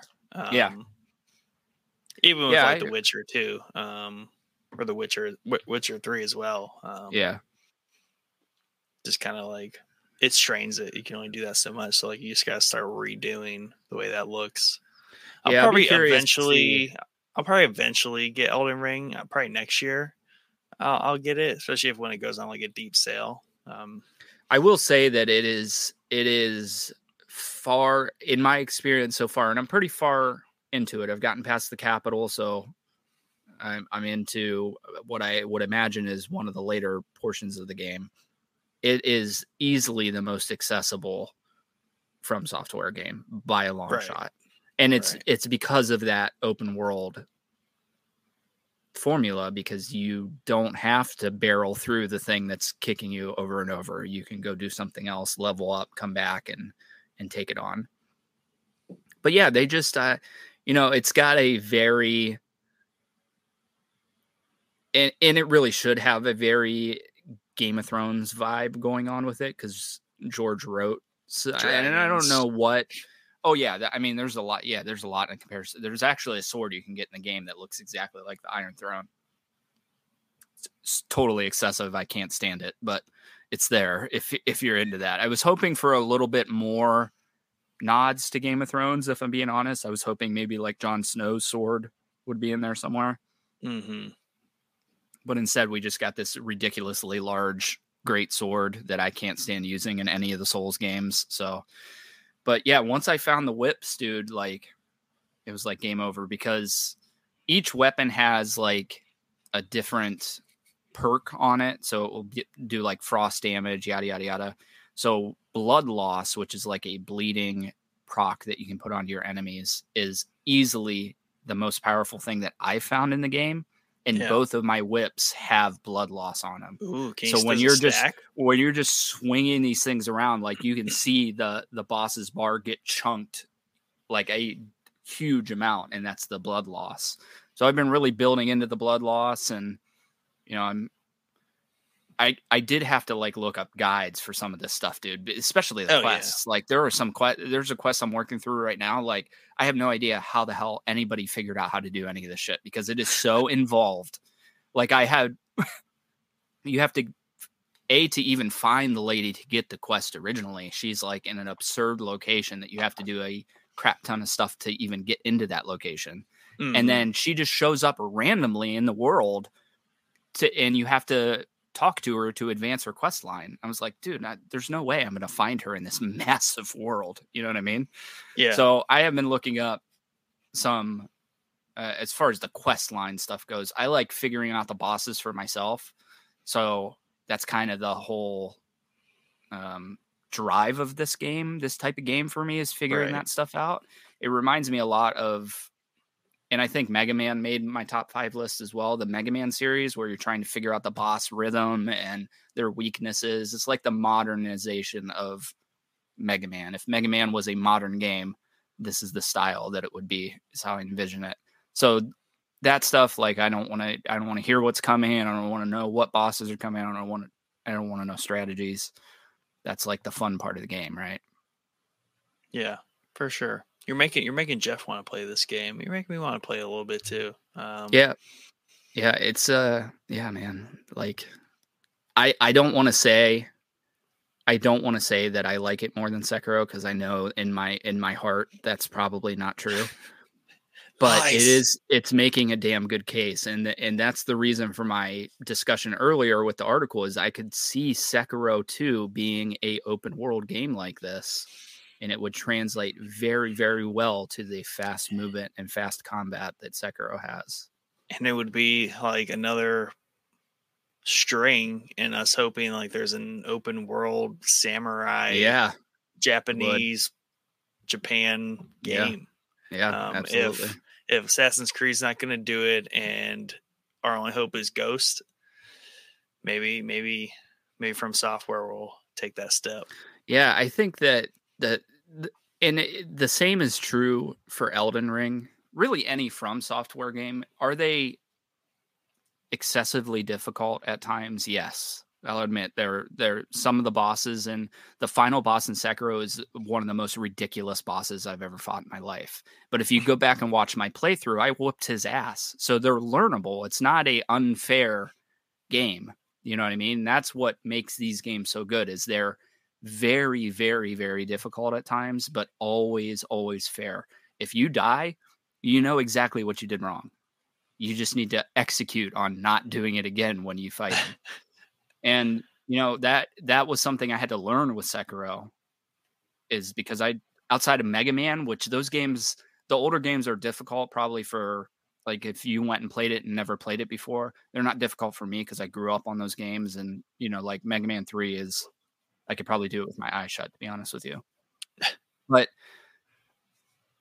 it just, there's no game that gives you the satisfaction that a From Software game does. When you beat a boss that has literally whooped your ass for 2 hours, you finally get that kill shot on them. There's no better feeling.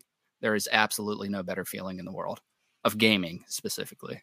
And it makes up for the previous 2 hours of the worst feeling in the world. Yes. Yeah. And that's what I think. That's what I think they do really well balance wise is it's like the military where they kick you down and then build you back up. Right. That's what From Software has done for every game that they've released. They're going to kick you into the dirt until you learn their systems. This isn't a game that you can, like Ghost of Tsushima, you can brute force your way through most of that game, even on the hardest difficulty. Like you're not going to get stuck at any point in that game. Eventually, you can just brute force your way through it. From Software games are not like that. You're not brute forcing your way through anything. You need to learn the mechanics of the game. You need to learn the boss patterns. You need to learn their weaknesses. You need to learn when their openings are. You need to learn their patterns of what attacks are coming and what the windup is, what attack is coming after the windup. So there's just no better feeling of accomplishment in gaming than From Software games. And I think Elden Ring nails it to a T. But you need to play Sekiro first, so don't even think about getting Elden Ring. Yeah, right. I need to play Sekiro. Maybe that's a game. Not looking forward to it, but it's a game I need to eventually play. You do. I promise you. I promise you that if you get that game's mechanics down, you will like that game, the combat in that game, more than Ghost of Tsushima or any game that you've probably played that has sword combat. No game does sword combat better than Sekiro. I don't care what it is. The only thing that would come somewhat close, and I think it's not close, would be the Shadow of War, Shadow of Mordor games. That sword combat feels really good. The Arkham combat with swords, but nothing beats Sekiro, man. Like it's just, once you get it down, you just feel like a badass. Like it's awesome. Yeah. I have a hard time remembering to like block and parry, like in regular games. Like even Assassin's Creed, I forget to like dodge. And I'm like, why are they just hitting me? Like that's that's like I said, like most games you eventually can just brute force your way through it. Yeah. Sekiro, Elden Ring, Dark Souls, not happening. You need to learn that you won't, once you get into Sekiro, I assure you won't forget to parry because you will be dead if you don't parry. You know what I mean? Exactly. Yeah. So, I think you just buckle down, dude. Just get into it, or Mike's gonna take your reins from you. Well, you can't let Mike beat this game before you do. You can't let that happen. Why can't I let that happen? Why would you want that to happen? He plays way more games than me. It makes sense statistically. No. But you made the original oath. But he doesn't play as good at games as I do. True. That's valid. That's valid. Yeah, you're right. Not that he doesn't play good games, but I feel like he floods his catalog with enough like questionable games. Yeah. Like it takes it down a notch. I try to run a clean track record. You played Fallen Order, right? Yep. And did you like the parrying system in that game? Yeah, even though I like that I could brute force and not have to. Okay. But see that's the thing is like that game was one where I bumped the difficulty down just so I could like for the sake of finishing it. Yeah, that's not going to happen. The only option you have there in Sekiro is to bump the difficulty up, not down. But the thing about Sekiro that I'm saying though is brute forcing your way through that game is by parrying. Like you can just work enemies over by not even attacking them, just parrying them. So instead of attacking with R1, you're parrying with L1 and you'll kill those enemies 1,000% quicker than you would by just straight attacking them. But you have to time your parries. Yeah, but once you get the timing down, it's there. Like it doesn't go away.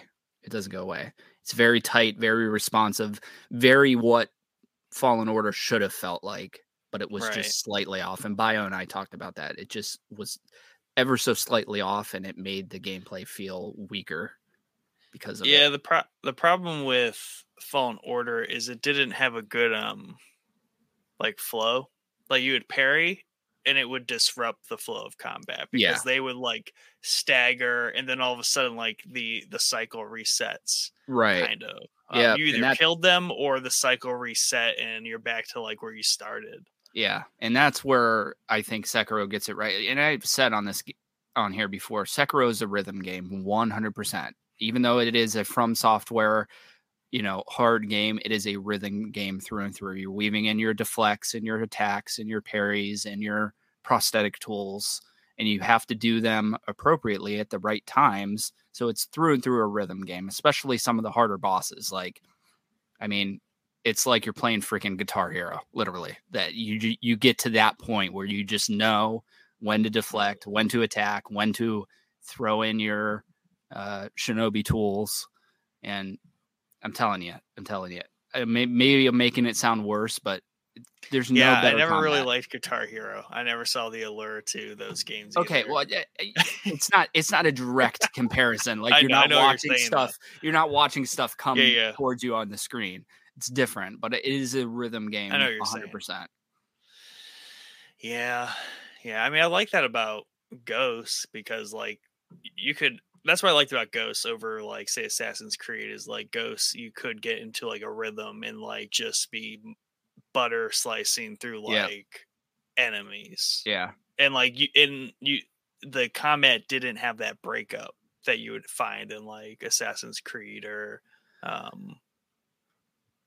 like another like game that doesn't have that flow. Yeah.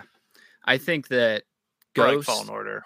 Ghost does one versus many very, very, very well. Not as good as the Arkham games, probably. Arkham's, I think, the pinnacle of one versus many gameplay for me personally, but it's close. Mm-hmm. It does it very well. Sekiro is one-on-one combat. If you're fighting multiple enemies in Sekiro, you did something wrong, and you should probably run and reset the area and come back and fight it one by one because you're going to get worked over by multiple enemies. That's good. So it's just, it's all about stealthing around, finding your path through the area, and taking everybody on with a stealth kill or one-on-one, because you do not want to be worried. You do not want to be fighting like even two people at once is going to end badly for you. Same with Souls games. That's how I play Assassin's Creed. Maybe that's how I need to play Sekiro. I just need to one-on-one and stealth kill everything. I mean, you got to remember that Sekiro is a ninja game. That's what you're playing as. You're a ninja. Sure. So use those dirty tactics where it felt so dirty to use in Ghost of Tsushima. It shouldn't feel that way in Sekiro because that's literally what he is. So yeah, that's the best path for a new person to take playing that game, is stealthing their way through it. I like just running in and taking them on because I like the sword combat a lot. But for you, that's what I'd highly recommend. It's just trying to stealth your way through most of the areas, because there are big enemies that you can get stealth kills on that will really work you over if you get into a fight with them. So striking from the shadows is definitely the way to go for a new player in Sekiro. Yeah, and I think it would be one thing if, I don't know, and also there's the added layer of like the meta like around dying and like those mechanics, like that was confusing me. I'm like, why can't I just die and come back to life and just continue dying by this other thing? Like there's some other like layer of that'll go away after that first cutscene where you see it. All it is that you die twice. That's it. And that's what differs Sekiro very, very vastly from Dark Souls and Elden Ring. In Elden Ring and Dark Souls, you die once, you're dead. You're going to have to restart the whole boss fight. Sekiro, not the case. You get two deaths, sometimes three, depending on how the situation pans out. So Per all it boss or is like for the game? yeah. So the way that it works is when you resurrect in Sekiro, you die and you hit that R1, I think it is, to resurrect. It puts a black strike over your resurrections down in the corner. You have to get another kill shot on a boss to remove that. So later in the game, when you get 3 of those nodes, those resurrection nodes, if you die, it puts that black strike on it. But if you get a kill shot on one of the bosses, take away one of their health bars, that goes away. So you can revive again. And you can do that up to 3 times, depending on how the boss fight pans out. So, yeah.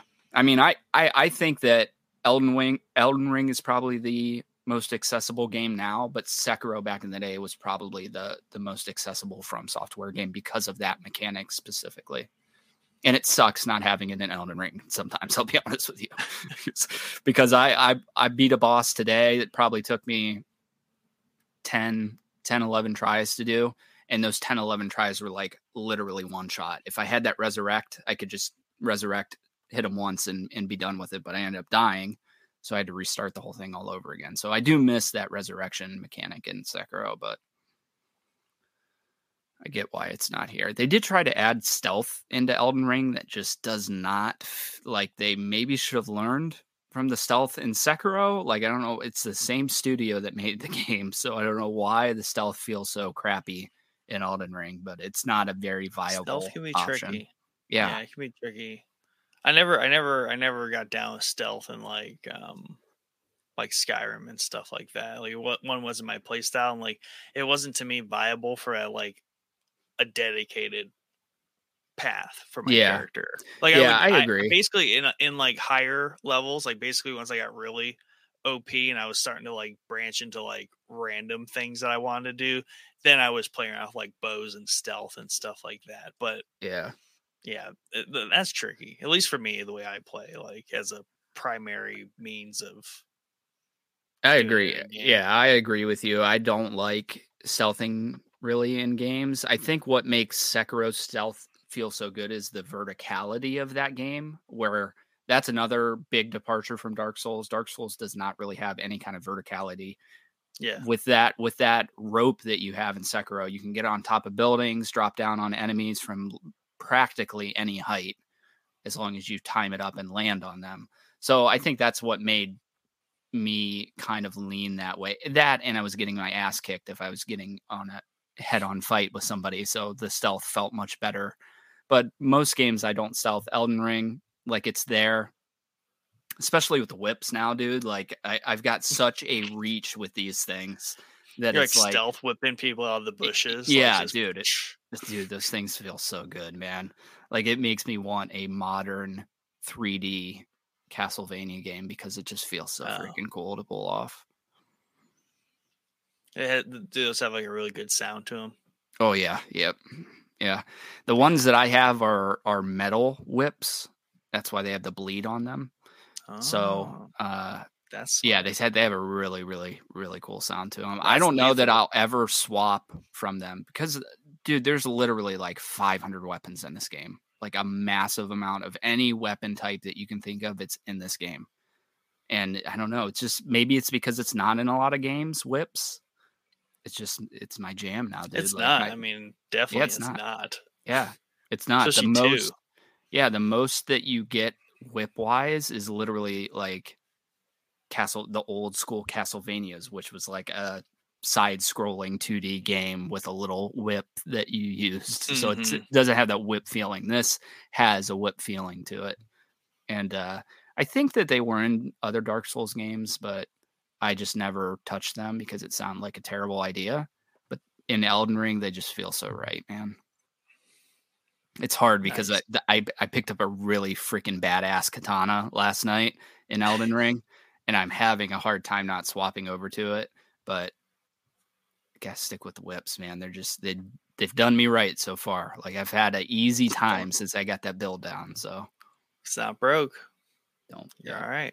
Yep. Don't mess with it. Obviously, ever since like last week, I've been playing Assassin's Creed Origins. Yeah. So I've been enjoying getting back into that after a long break. But I finished the hidden ones. I just have one achievement in there that I don't know how to get, because it's like free 20 rebels, but there's no like rebels to free. There's no because rebels to free. I think because I finished the story, they're all free. Apparently I have to go somewhere and find like rebels. So almost 100% that, just one more achievement, and then I made some really good progress on the main game in terms of like, I think I'm at 80%. Oh, nice. Going back and clearing everything out. Yep. Yeah, just like tracking down like some oddball achievements. Like there's one where you tame a lion and you have to bring it to an alligator. Oh, really? That's cool. And then they fight, and then you get an achievement. Just like really weird stuff like that. And then I went through and killed. Did you ever find an elephant pit or like an elephant ring? I think so, because I think there was a either weapon or armor you got for beating one of those. So whatever one that was, I got the armor. So yeah, there's one all the way in the multiple Delta. ones though. Yeah, there's basically the one you encounter is like story driven, and it's like by Alexandria, like all the way north of the map. Out in the desert, there's 2 more like elephant pits that you have to fight, and they're hard, but I looked up kind of like how to fight them, and they're pretty easy once you kind of know what to do. Once you know, yeah. Yeah, man. I mean, we did a full episode on it. I love that game, and like I said in that episode, Assassin's Creed should be going back. If they go back to that style of gameplay in Japan, dude, like fucking sign me up, like 100%. Throw a Discovery Tour thing in there, and I will be day one buying that game, even though it's Ubisoft, so it'll be a glitchy nightmare when it launches. I'll deal with it because it'll be well worth it. Yeah, if they went that route, Discovery Tour, like in Shogun Japan, like feudal Japan, dude. Oh my that gosh, would just be all over fantastic. It. It'd be so good. And then I started Curse of the Pharaohs this week because I kind of, I felt pretty good about where I was at. I covered all the map in the main game, and I was like, okay, I did a good chunk there, so I'll go finish Curse of the Pharaohs, and that's fun just because of the gameplay change up. Because, well, like narratively, it's kind of like a artifact. The idea is like someone disturbed a tomb, cursed the land, so like you're kind of on like a little bit of a detective mission. And it's like kind of tighten it like that. So it's got some cool different story elements, and it also just looks a little bit more polished because it was the last DLC. DLC, yeah. Yeah, so I've been enjoying that. I just like how much liberty they take with the story elements in those games. Like there's literally like risen zombie pharaohs that you fight. Oh yeah. I did see that because I watched the review on it because I almost bought it because it was on sale. Yeah. Well, how would you feel about that? Like, as they do that in Assassin's Creed, they like break those immersion elements. Like, they would definitely do that in Japan to you. And I guess that would be cool. It's cool anywhere you do it. Yeah, I'm here for that stuff because Japan has some really cool folklore creatures inside. There's a lot in Sekiro. A lot of the enemies that you're fighting in there are folklore. Japanese folklore creatures. So yeah, I'd be here for it for sure. Yeah. But I do, at the base of it, don't want the story to revolve around that in an Assassin's Creed game. Like if you want to give me little side things to do that involve that, yeah. But I want the like political intrigue of the time, not the monsters that people thought were real that actually weren't. Yeah, and that's something that Origins does really good too, is like the political intrigue, because you really learn a lot about how all that's happening. That's super Game of Thrones like it is. Yes. That's what bums me out that and it might be in Odyssey, but it's not in Valhalla. Like there's not a whole lot. That's what I was gonna ask. It doesn't sound like it would be in there.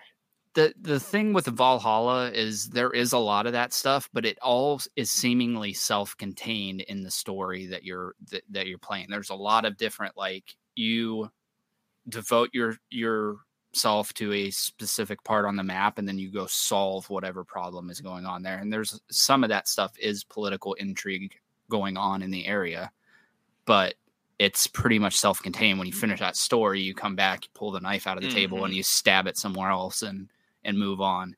Now, does it maybe come all back together at the end. Maybe I didn't get to the end. I didn't finish the game, even though I put like almost 200 100 hours into hours it. later. Yeah. So it might come back, but as far as them being related to each other in any capacity whatsoever, I didn't see it in my playthrough, which was kind of a bummer. Interesting. Yeah, so I've been enjoying that. Changed up my We'll have gear to- a little bit. We'll have to check out because I think on the 10th, Ubisoft is doing a live stream for Assassin's Creed. Yeah. And I know that I think we're going to almost certainly going to get to see something on Mirage, the one that we talked about last week. And then I'm hoping we get some sort of hint on what Infinity is, or a little bit of direction screenshot, there. or some a little bit of a hint. I would imagine that they're not going to do a full live stream just on one game. If they're doing an Assassin's Creed live stream, I'm sure we're going to get some sort of snippet, maybe more than a snippet, but at least a snippet on what's on the going on with 10th, so Infinity. Sunday? Yeah, Saturday? I think it's Saturday. Yeah. Dang, okay. Yeah, that'll be key. The other game, and I don't know if I mentioned this. I don't know when last time I was on a What's Playing, but Dragon Ball Z Kakarot. I know I've mentioned it before, but like that game's just fun if you like Dragon Ball Z. It just like re-goes through the story, and like for an open world set in like Dragon Ball, like it's fun really to, want like, to. Yeah, I want to it's play not that. it's not super in depth, but like it's just enough to like entertain you in between and like give you enough break. But then you kind of get in the way they set up like I just got the Namek part of in the Frieza Saga, and like you're playing as Gohan, right? And like doing that bit of the story, and then it jumps over and you pick up on Vegeta's timeline and like what he's doing. He's chasing down all the Ginyu Force and just like murdering them. So like it's cool like that. And then like slowly the world like opens up where you just do a little bit more. Like most of you're collecting orbs and stuff to level your guys up, but it's fun. And like they're kind of instant fights, but you have like the entire area to like fight in. Yeah. And you can fight on the ground, you can fight in the air, you can fight under the water, and like you hit the ground, like stuff happens to like the ground and everything. Like it's they really did a really good job of capturing like fighting in that show. Yeah, I really want to play that game because I'm not into Dragon Ball at all, but I want to be. Like, it seems like something I would love 100%, but the anime is very intimidating. It's like Naruto, where it's like 700 something episodes or something ridiculous. When it was on like Cartoon Network, like Toonami, there's for whatever reason that's twice as long because they like overextend them and like stretch it out for the sake of like TV. There's something weird there. A lot of anime have a lot of filler episodes where there's just not much going on in the way of the overarching story. So I know that you can look up like a list of non-filler episodes for Naruto specifically. So I'm sure Dragon Quest is the same way, where there's an excessive amount of filler episodes where nothing really happens. Yeah, but this was like they did this on like Cartoon Network specifically. Like it's almost not original. Oh, really? Okay. And like Baus said here, like watch Dragon Ball Kai. It's the short version of it. So like they cut out a lot of the filler. Like they're like literally the versions you were to buy now at the store or watch or stream. They are the abridged, like more condensed versions. Yeah.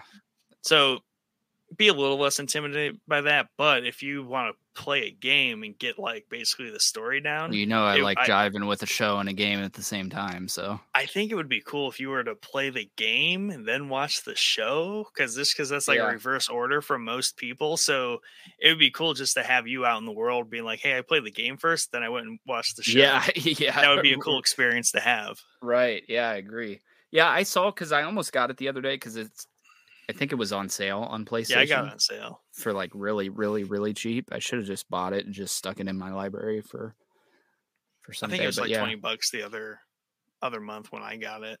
Yeah, It looks like it looks really cool, man. And I looks good, I too. played the Demon Slayer game, so if it's like an abridged version of the story like that is, I like the Demon Slayer game a lot. So good good couch co-op on that game as well. And I don't know if Dragon Ball has like, can you fight each other in it? There's probably a game mode like that. Yeah. But you can get like basically the side scroll like Tekken version called Xenoverse. Oh yeah. I saw bought that for like $3 Yeah. on the PlayStation Store at the same time, and I played a little bit of that. Yeah, because I know Brady wants to get into Dragon Ball too, because he's mentioned it a couple times.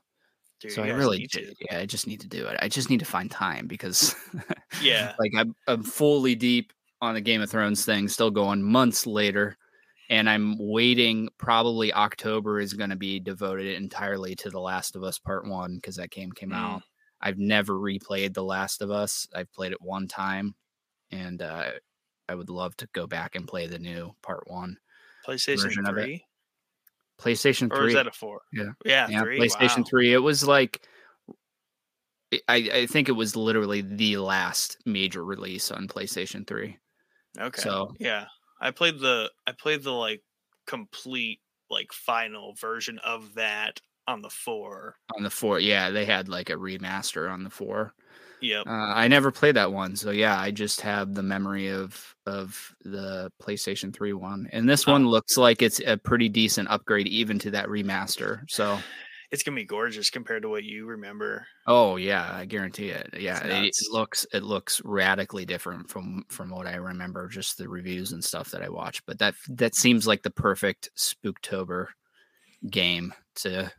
There's get just into. some games like the way they make them, just like you said with Origins, like they were able to patch that for the 60 FPS and like it looks like it came out yesterday. Yeah. Same thing with like Last of Us, like that came out on the PS3 technically at the end, but they're able to patch it, work it up to basically look like it came out yesterday. Yeah, that's what I heard from the remaster that came out on the PS4 was that it was a big step up from the PS3. But this part one is allegedly built from the ground up for the PS5. Like it's not a remaster. Like they built it up from the ground up. So curious to see how it is. I think The Last of Us 2 is one of the most beautifully stunning graphical games that I've ever played in my life. And it's taking, part 1, obviously, The Last of Us Part 2, so they're going backwards, but using the graphics from Part 2 and maybe some of the gameplay elements as well. So yeah, I'm excited. It's literally one of my favorite games of all time. I've only played it once because it was the perfect freaking experience.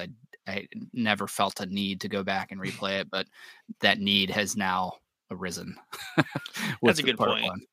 Yeah, it's definitely, that's how I took it too. I was like, wow, I played that. It's like watching a really good movie once. Like it's good. Yep. Like, yeah, that's a good point. Yeah. And I mean, yeah, it's paced out so well. And the pace of that though, too, because you can't really like crush through it and you don't want to. So you're really taking it all in. Yeah. And it's really like a moment thing. And then when you're done, you're like, whoa.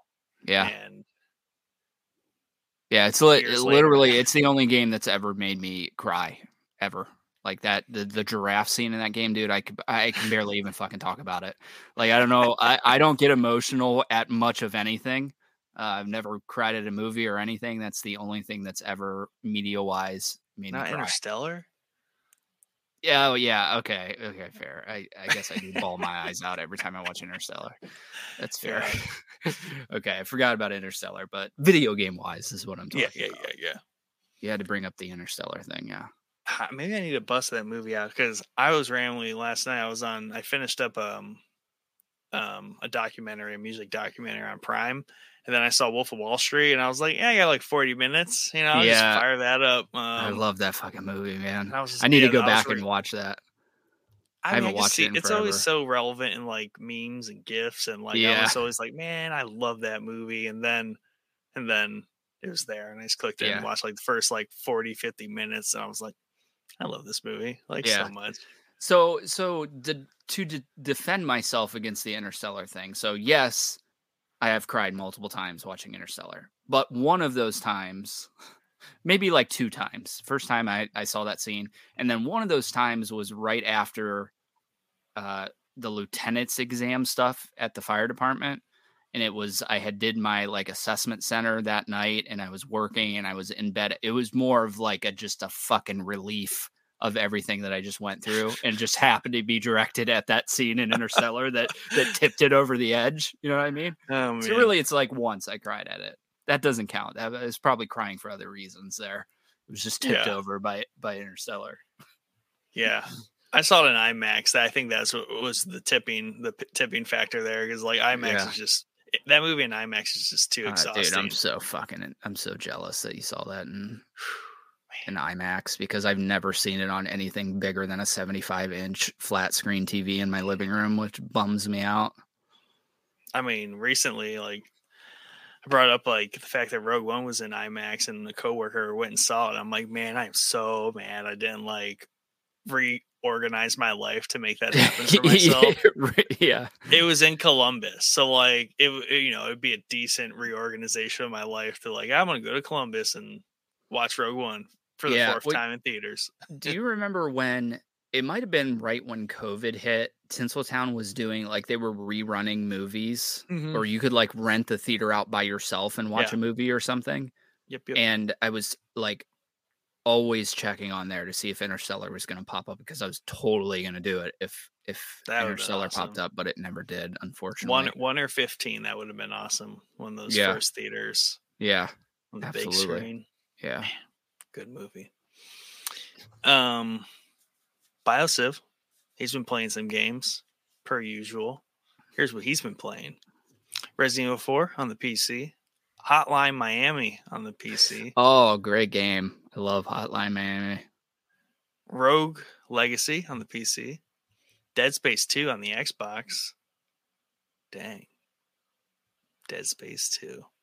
I'm saving myself for the Dead Space remake, and then maybe I'll consider 2 like on the Steam Deck or something. Oh, that's a good idea. That's a really good idea.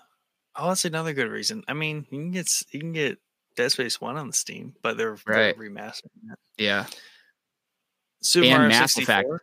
Mass Effect is verified on there, the new one, Legendary Edition. Like that sounds like the prime freaking handheld experience. I'm kind of pissed that I already played through those games, because that might have taken those are good over on the Persona. Yeah, but that's worth it playing Mass Effect on That's true. PS5 on a big TV. Yeah, that's true. There's just so much going on in those. Super Mario 64 on the Switch. Sifu, shout out. Oh yeah. PS5. Yeah, I checked out that new update that they Sifu just got a new big update with a bunch of stuff in it. For whatever godforsaken reason, they still won't let you select your age at the start of the game. I don't know why that's not. They have all this other stuff that you can pick, and they don't let you select. No, you can go in and die until you turn the age that you want to, but I would like the option to play as the old man right from the start of the game. Yeah. So you don't have to cheese it. That's kind of cheesy. Yeah. It kind of sucks, but I don't know. Maybe it'll come in a. But they did add a lot into this new update, so I do need to get back, and maybe I'll stream it at some point, get back into it, because that looks like a game that they could even change or add quite a bit to over time, just the way it's structured and built. Yeah, for sure. Yeah, I think I don't think their roadmap shows any sort of like major DLC. It's mostly like high scores and modifiers, which is what they just added. They might have changed the scoring system as well, added in a couple of new outfits and stuff. But it's primarily the modifiers that I'm interested in, because you can get like unbreakable weapons, God mode, harder enemies, no blocking, all kinds of stuff they added. So they should do like a randomized boss version where it just shuffles the story. Like a boss rush mode would be awesome in that too. Sekiro got that update, and that breathed a heck of a new life into that game, because they had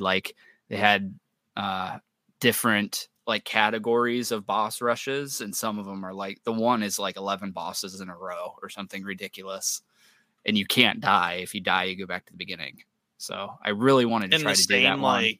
In the same like load up instance. Yeah. Continuous. You can kill a boss, rest at one of the idols to refresh your health and your stuff, and then move on. But if you die, you go all the way back to the beginning. Wow. Boss rush would be sweet. Biociv says. That is a tongue twister for you there, bro. Yeah. Gauntlet fighting is so much fun. Is that like a gauntlet or like a weapon type? Gauntlet fighting, so much fun. I have no idea. I think he means gauntlet, like boss rush, boss gauntlet is what he means. Okay, yeah, that's maybe I thought maybe Sifu had like gauntlets you could wear. Yeah, wear. Boxing gloves. They should add some like fun things like that. I am oddly curious of the breakable weapons because the weapons in that game do break rather easy. So I never really used them that much. Breakable weapons. Yeah, very breakable weapons. So I never used them. Because I felt like it was more badass to just kick everybody's ass with my hands and not use a weapon. But I would like to use like a unbreakable staff. Like the staff fighting in that game was really, really fun. So yeah, I do need to get back to that. But I got like a plan. I got a plan and I can't. The Steam Deck is already going to wreck that plan probably. So Spy Sifu on Steam. Yeah. In Titanfall 2, he's also been playing. That's interesting. I feel like did that just come out or is it just patched up now? It's like way more fun. No, it's old. Yeah, it's an old game. It's like a Xbox One, early Xbox One game, maybe. Games he wants to play: Skull and Bones, second mention. I think that should be on Mike's list too. Like everyone should just add that to their list. Because we're gonna have the Showboys Armada or whatever is gonna be going on. Let's go. And maybe that's what I wanted to say earlier. Maybe the developer just said that because like it isn't deep, because like the right players could make it all the fun it needs to be. Right. And I'll be honest with you, most of the games that have that as a plan fall apart rather quickly. Anthem, I think, had that as a plan. So anytime I hear like, oh yeah, the community is going to make this game awesome, I'm like, okay, not buying that game because the community is certainly not going to make it awesome and it's going to die rather quickly. But we'll see. Who knows?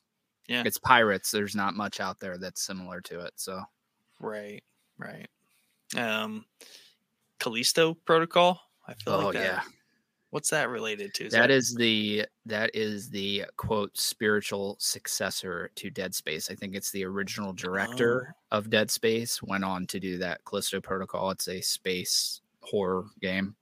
And you know what? Let me look that up real quick because I think that's coming out. That might be a good Spooktober game as well, though. I do want to say this real quick, going back to our Assassin's Creed thing. Supposedly, according to a Bloomberg writer, Ubisoft will be showing 2 other major games at this Assassin's Creed thing. An Assassin's Creed codenamed Red, set in feudal Japan, and a one codenamed Neo or Hex, set in the later stages of the Holy Roman Empire and revolves around the witch trials. Ooh, that sounds exciting. I'm in on both of those. Holy Roman Empire stuff is cool stuff. Also brings it. That's definitely trending in the direction of like old school Assassin's Creed. Right? Going into that stuff. So we'll see. I'm not going to hold my breath because the Japanese thing has been kicked around for many, many, many, many years. But this guy, this name, I'm not even going to say his name, but he is a rather big name in gaming. And if he's saying it, it's making me more lenient on believing it. But we'll see. Saturday. Hey, we might be on the precipice of like a huge Japanese samurai like wave, because like we're like really in the thick of like the Viking wave, like Yep. in multiple genres of gaming, across multiple mediums of entertainment, and we've got some good samurai entries, but like we said, there's a lot missing there. Like Yes. a overall immerse yourself into it. Yeah. So Man, maybe I will happily play both of those games, Ghost of Tsushima 2, Sekiro 2, and a Assassin's Creed. And that's funny because I would not have said that 6 months ago that I would play right. an Assassin's Creed game in feudal Japan, but 'Cause you Valhalla had and to get that Origins. origin. Yeah, get that Origins experience. Yep, absolutely. Oh, so good. He also wants to play Scorn, Gotham Knights, Atomic Heart, and Resident Evil Reverse. And clarification, he says that's Resident Evil PvPvE. So that always piques Mike's attention when you talk about Resident Evil. He's been on a Resident Evil crawl lately, I feel like. But that's all the answer to the boys. Appreciate you all putting those in this week. Definitely lots of gaming going on here at the tail end of summer as everyone kind of nests in for the cooler months here in Ohio. Callisto Protocol doesn't come out till December 2nd, so it's well out of the Spooktober time frame. So Last of Us it is. Yeah. It's the opposite. It needs to be like Christmas themed and right. Santa Claus. I wonder if I think it is like snow based at least. We'll see. Maybe I'm it's wrong. It's like Die Hard, Christmas movie, and this will be like a Christmas game, but yeah, just because it's snowing and it's set during Christmas time. Right.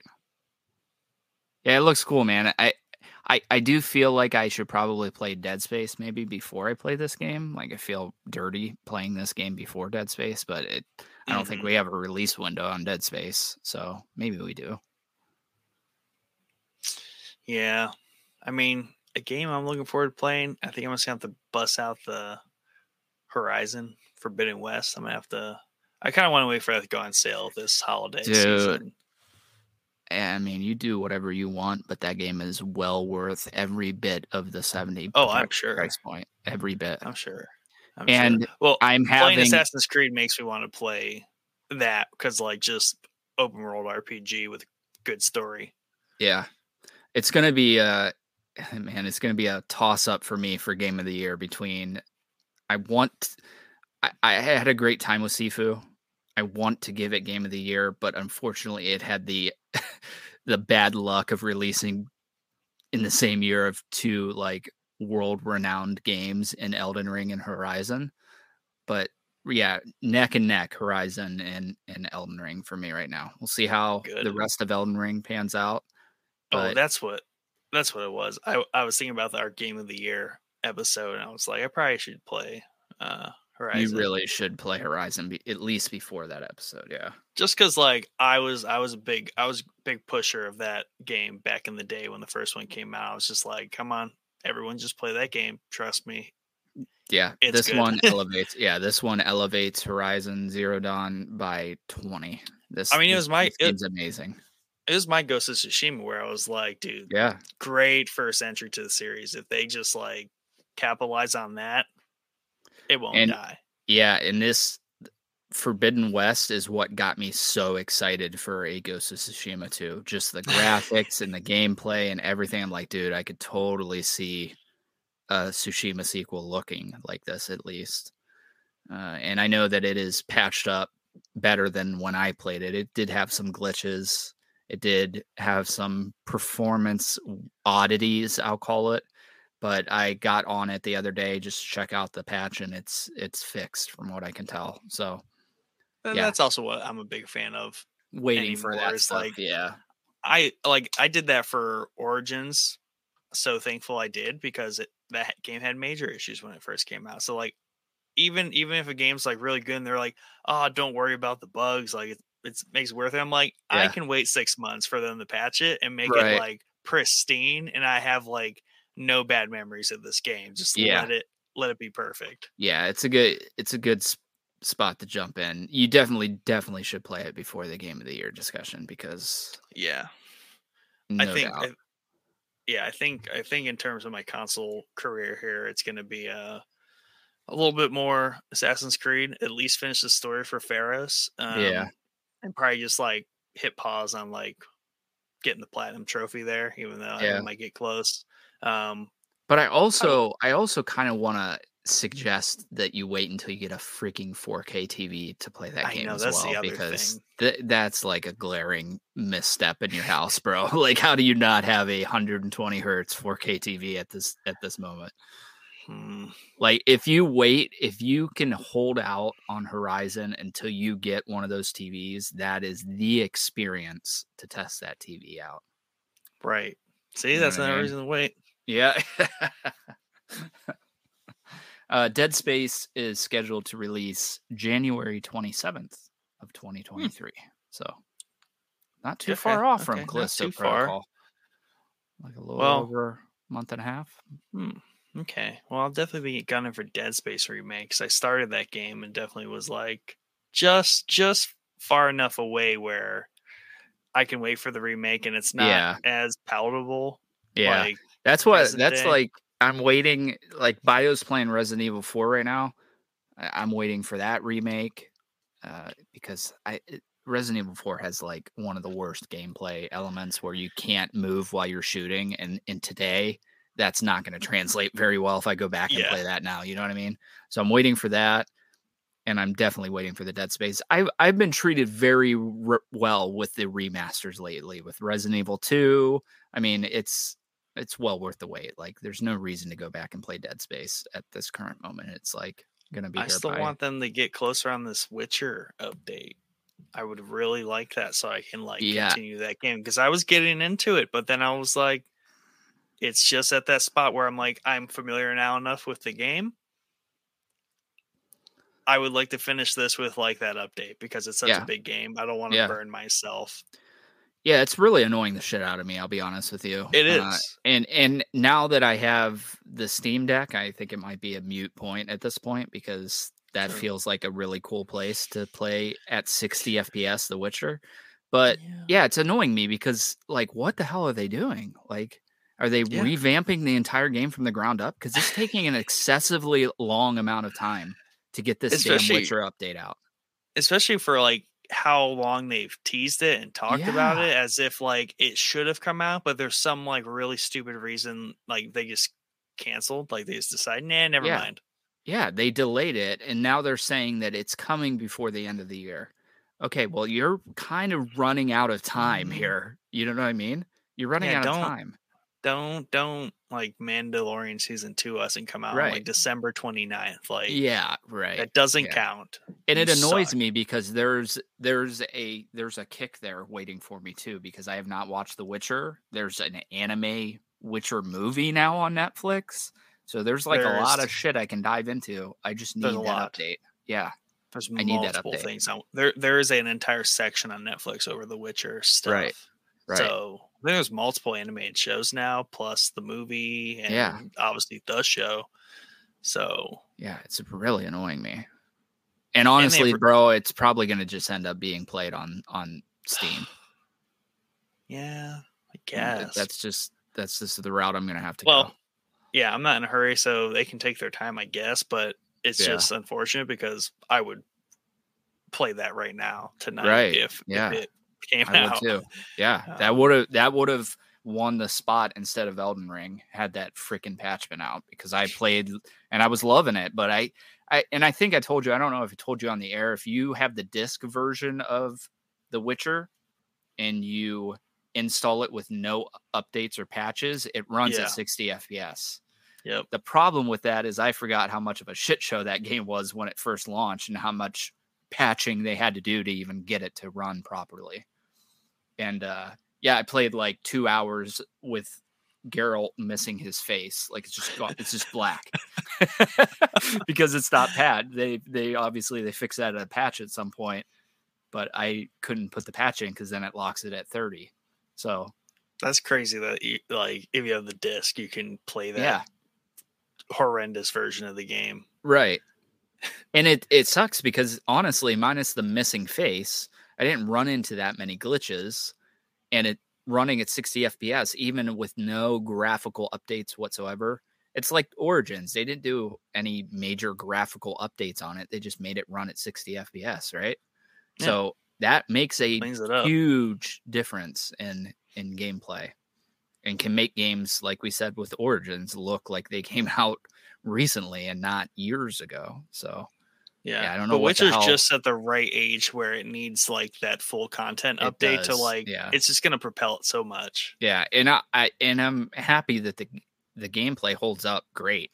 Like I love the Yeah. gameplay on The Witcher. Yeah. It's amazing, and it gets even better as you level up. So yeah, I don't know, dude. I'm just pissed that it's taken them so long to get this out.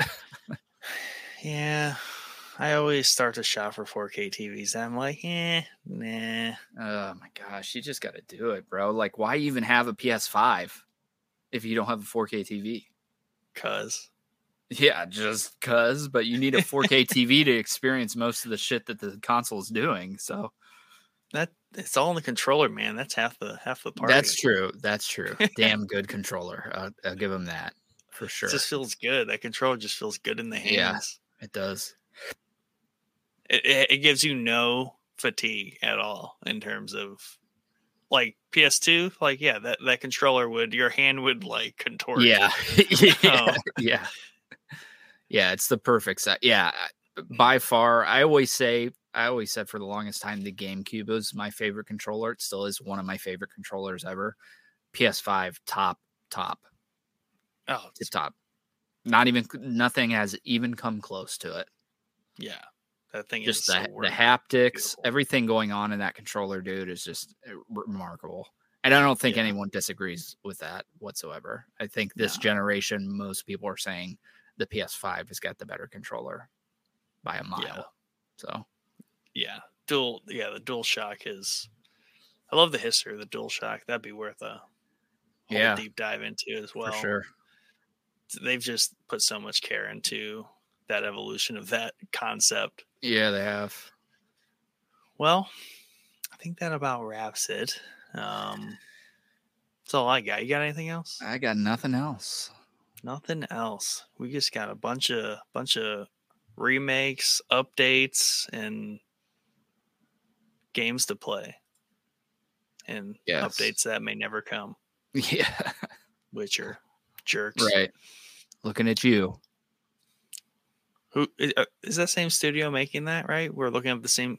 Who makes Same studio making what? Witcher?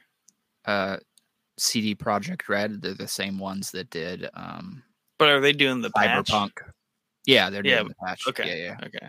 Yep. It's probably they're too busy patching Cyberpunk. Which Yeah, I hear is here better these days. at the end of the day, I really need to get to Cyberpunk. I also hear that it's much better these days, and Yep. that game looks awesome.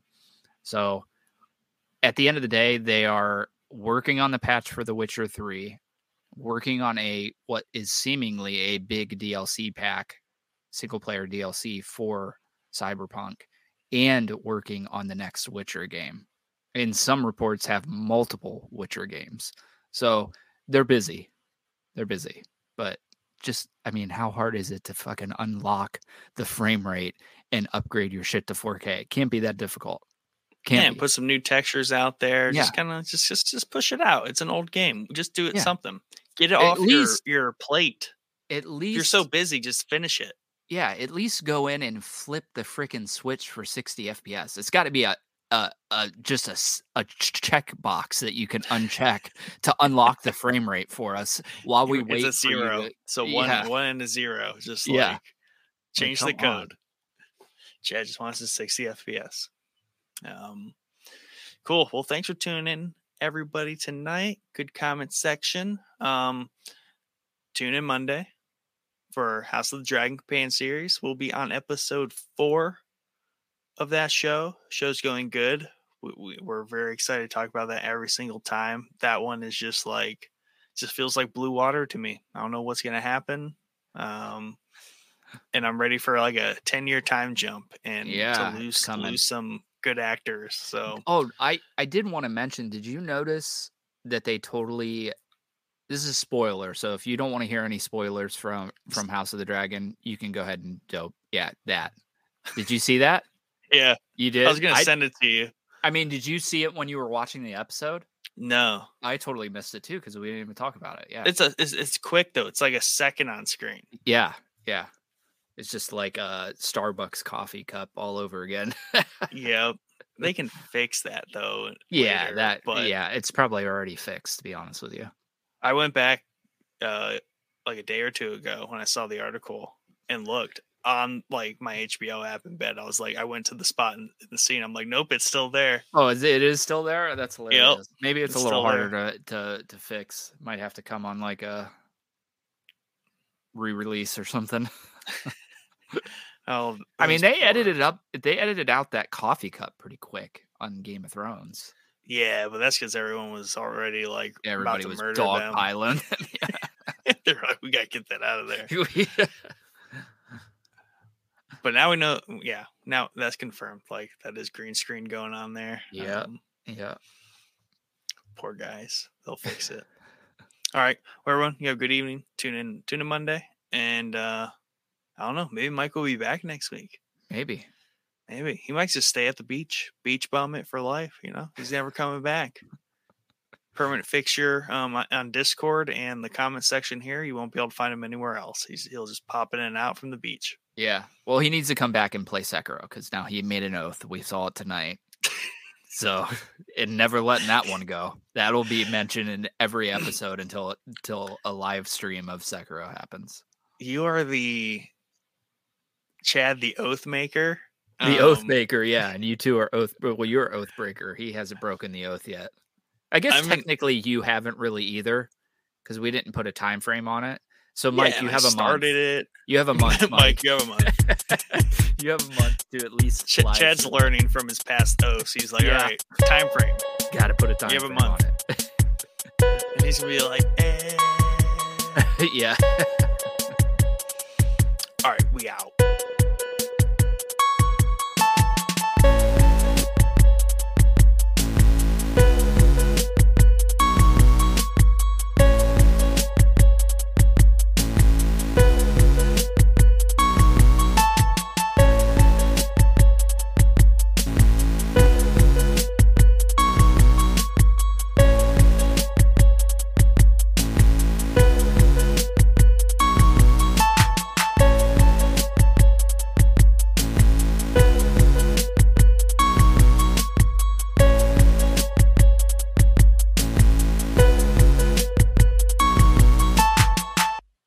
Still rocking to the music?